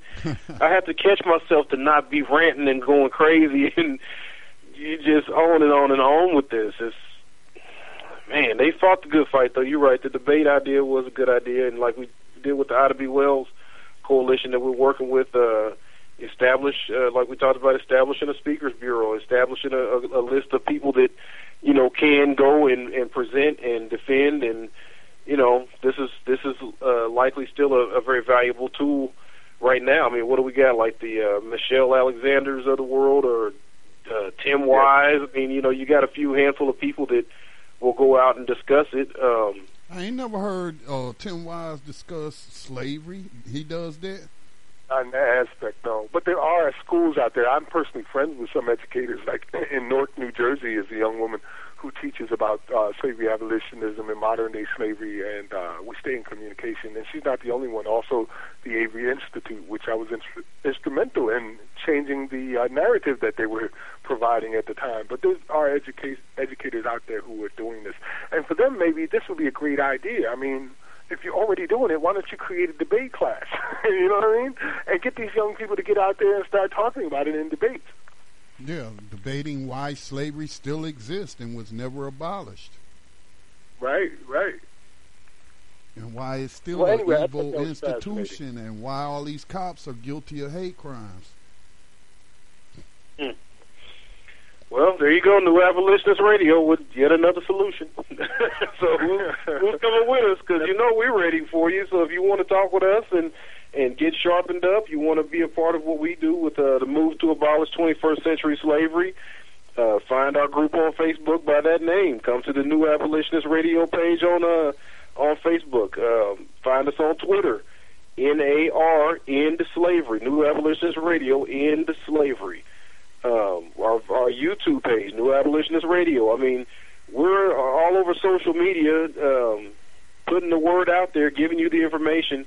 And if you want to talk to us, you want to sharpen your skills on debate, you want to follow us and how we debate the situation or whatever, whatever you can bring to the table, it's seriously all hands on deck. I mean, it's us against them. There's no question about it. So we need your help if you're interested in doing some work. Indeed. Well, I guess this is the end of the evening, and we're way over time. One of the longest shows we've ever done, but still one of the most powerful, particularly considering our guests for the evening, brother. So, in reference to Brother Phil Africa and his ailments that we're dealing with. Anyway, we're at the end of the show, the end of the program, our last statements for the evening. I'm kind of drained like you, Yohanan, you know what I mean? But I keep remembering that there's people who were out there many years before us who fought these same fights, and they left us clues on what to do, or at least to remind us to what happened to them when they tried to do certain things, so we can either use their advice or avoid their mistakes. So who wants to start out this evening? Is that Scotty or Johanna? I'll go ahead and start. I'll just keep it quick and simple. Is, again, people want to talk about good cops out there, and there may be some people who were good people and they became cops, but, they see all the wrongdoing that's going on, and yet they remain silent. I've been seeing, a few cops step up and say, yeah, these people even practice racism against us, and I'm afraid when I'm not in uniform to be out here in the streets. That's admirable, but we need you to do much more. I actually would like to see a civil war break out in among their ranks. You know what I'm saying? Unfortunately, when we saw all those thugs up there in New York turn their back on the mayor simply because he made public comments about having to have the talk with his black son, you want to turn your backs on him protesting at your fellow cops' funerals. I only saw one or two pictures of cops who didn't turn their backs. So, we understand the evil institution that you are a part of, and, I don't know if you can actually change it from within. I don't think that's possible. So it's best you come out from among them.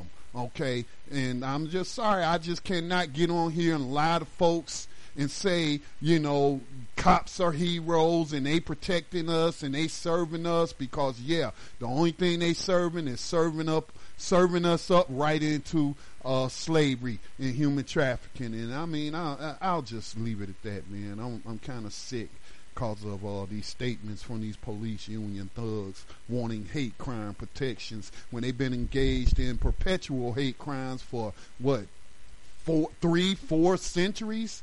I don't know. Agreed. We hear you, Scotty.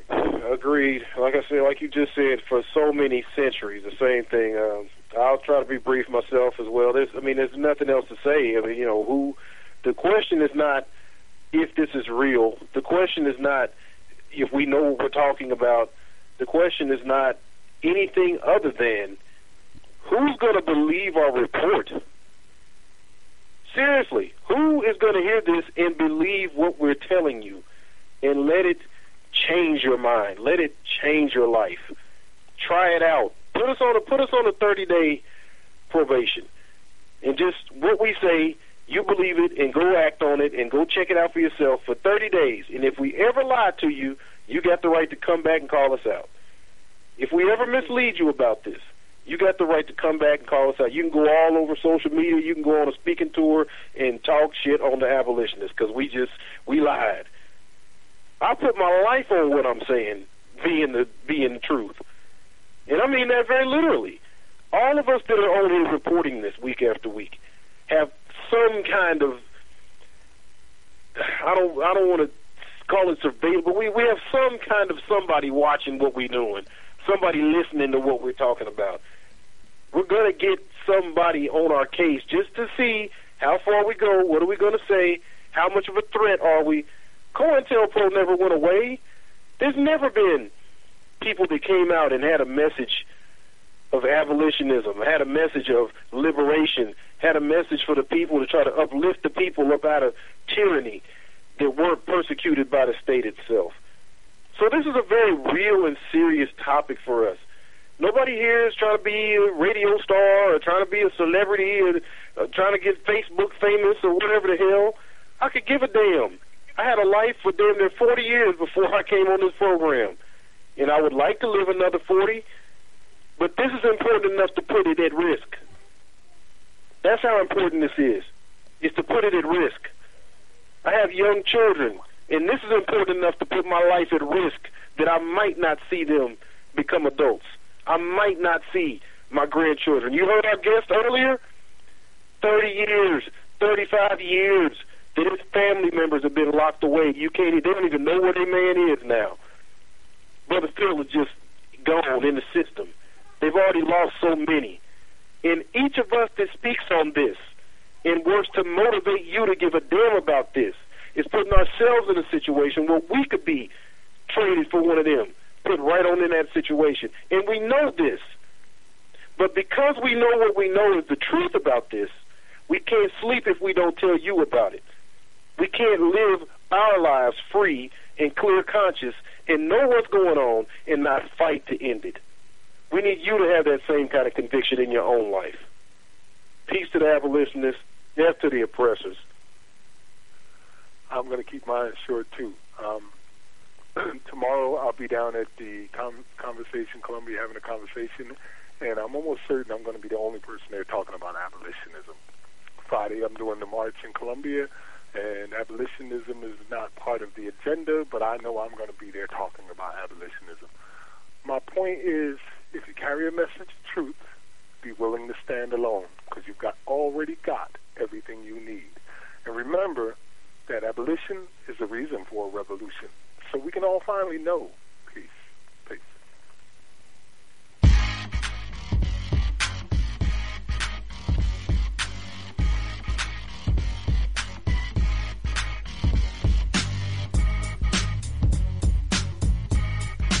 Not a Wu-Tanger.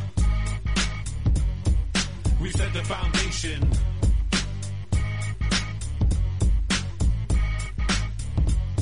Come on. And repent to the east. 1, 2, 3 and a 3, 2, 1. Hello, it is Ryan, and we could all use an extra bright spot in our day, couldn't we? Just to make up for things like sitting in traffic, doing the dishes, counting your steps, all the mundane stuff. That is why I'm such a big fan of Chumba Casino. Chumba Casino has all your favorite social casino-style games that you can play for free anytime, anywhere with daily bonuses. That should brighten your day a little. Actually, a lot. So sign up now at ChumbaCasino.com. That's ChumbaCasino.com. No purchase necessary. VGW Group. Void where prohibited by law. See terms and conditions. 18+.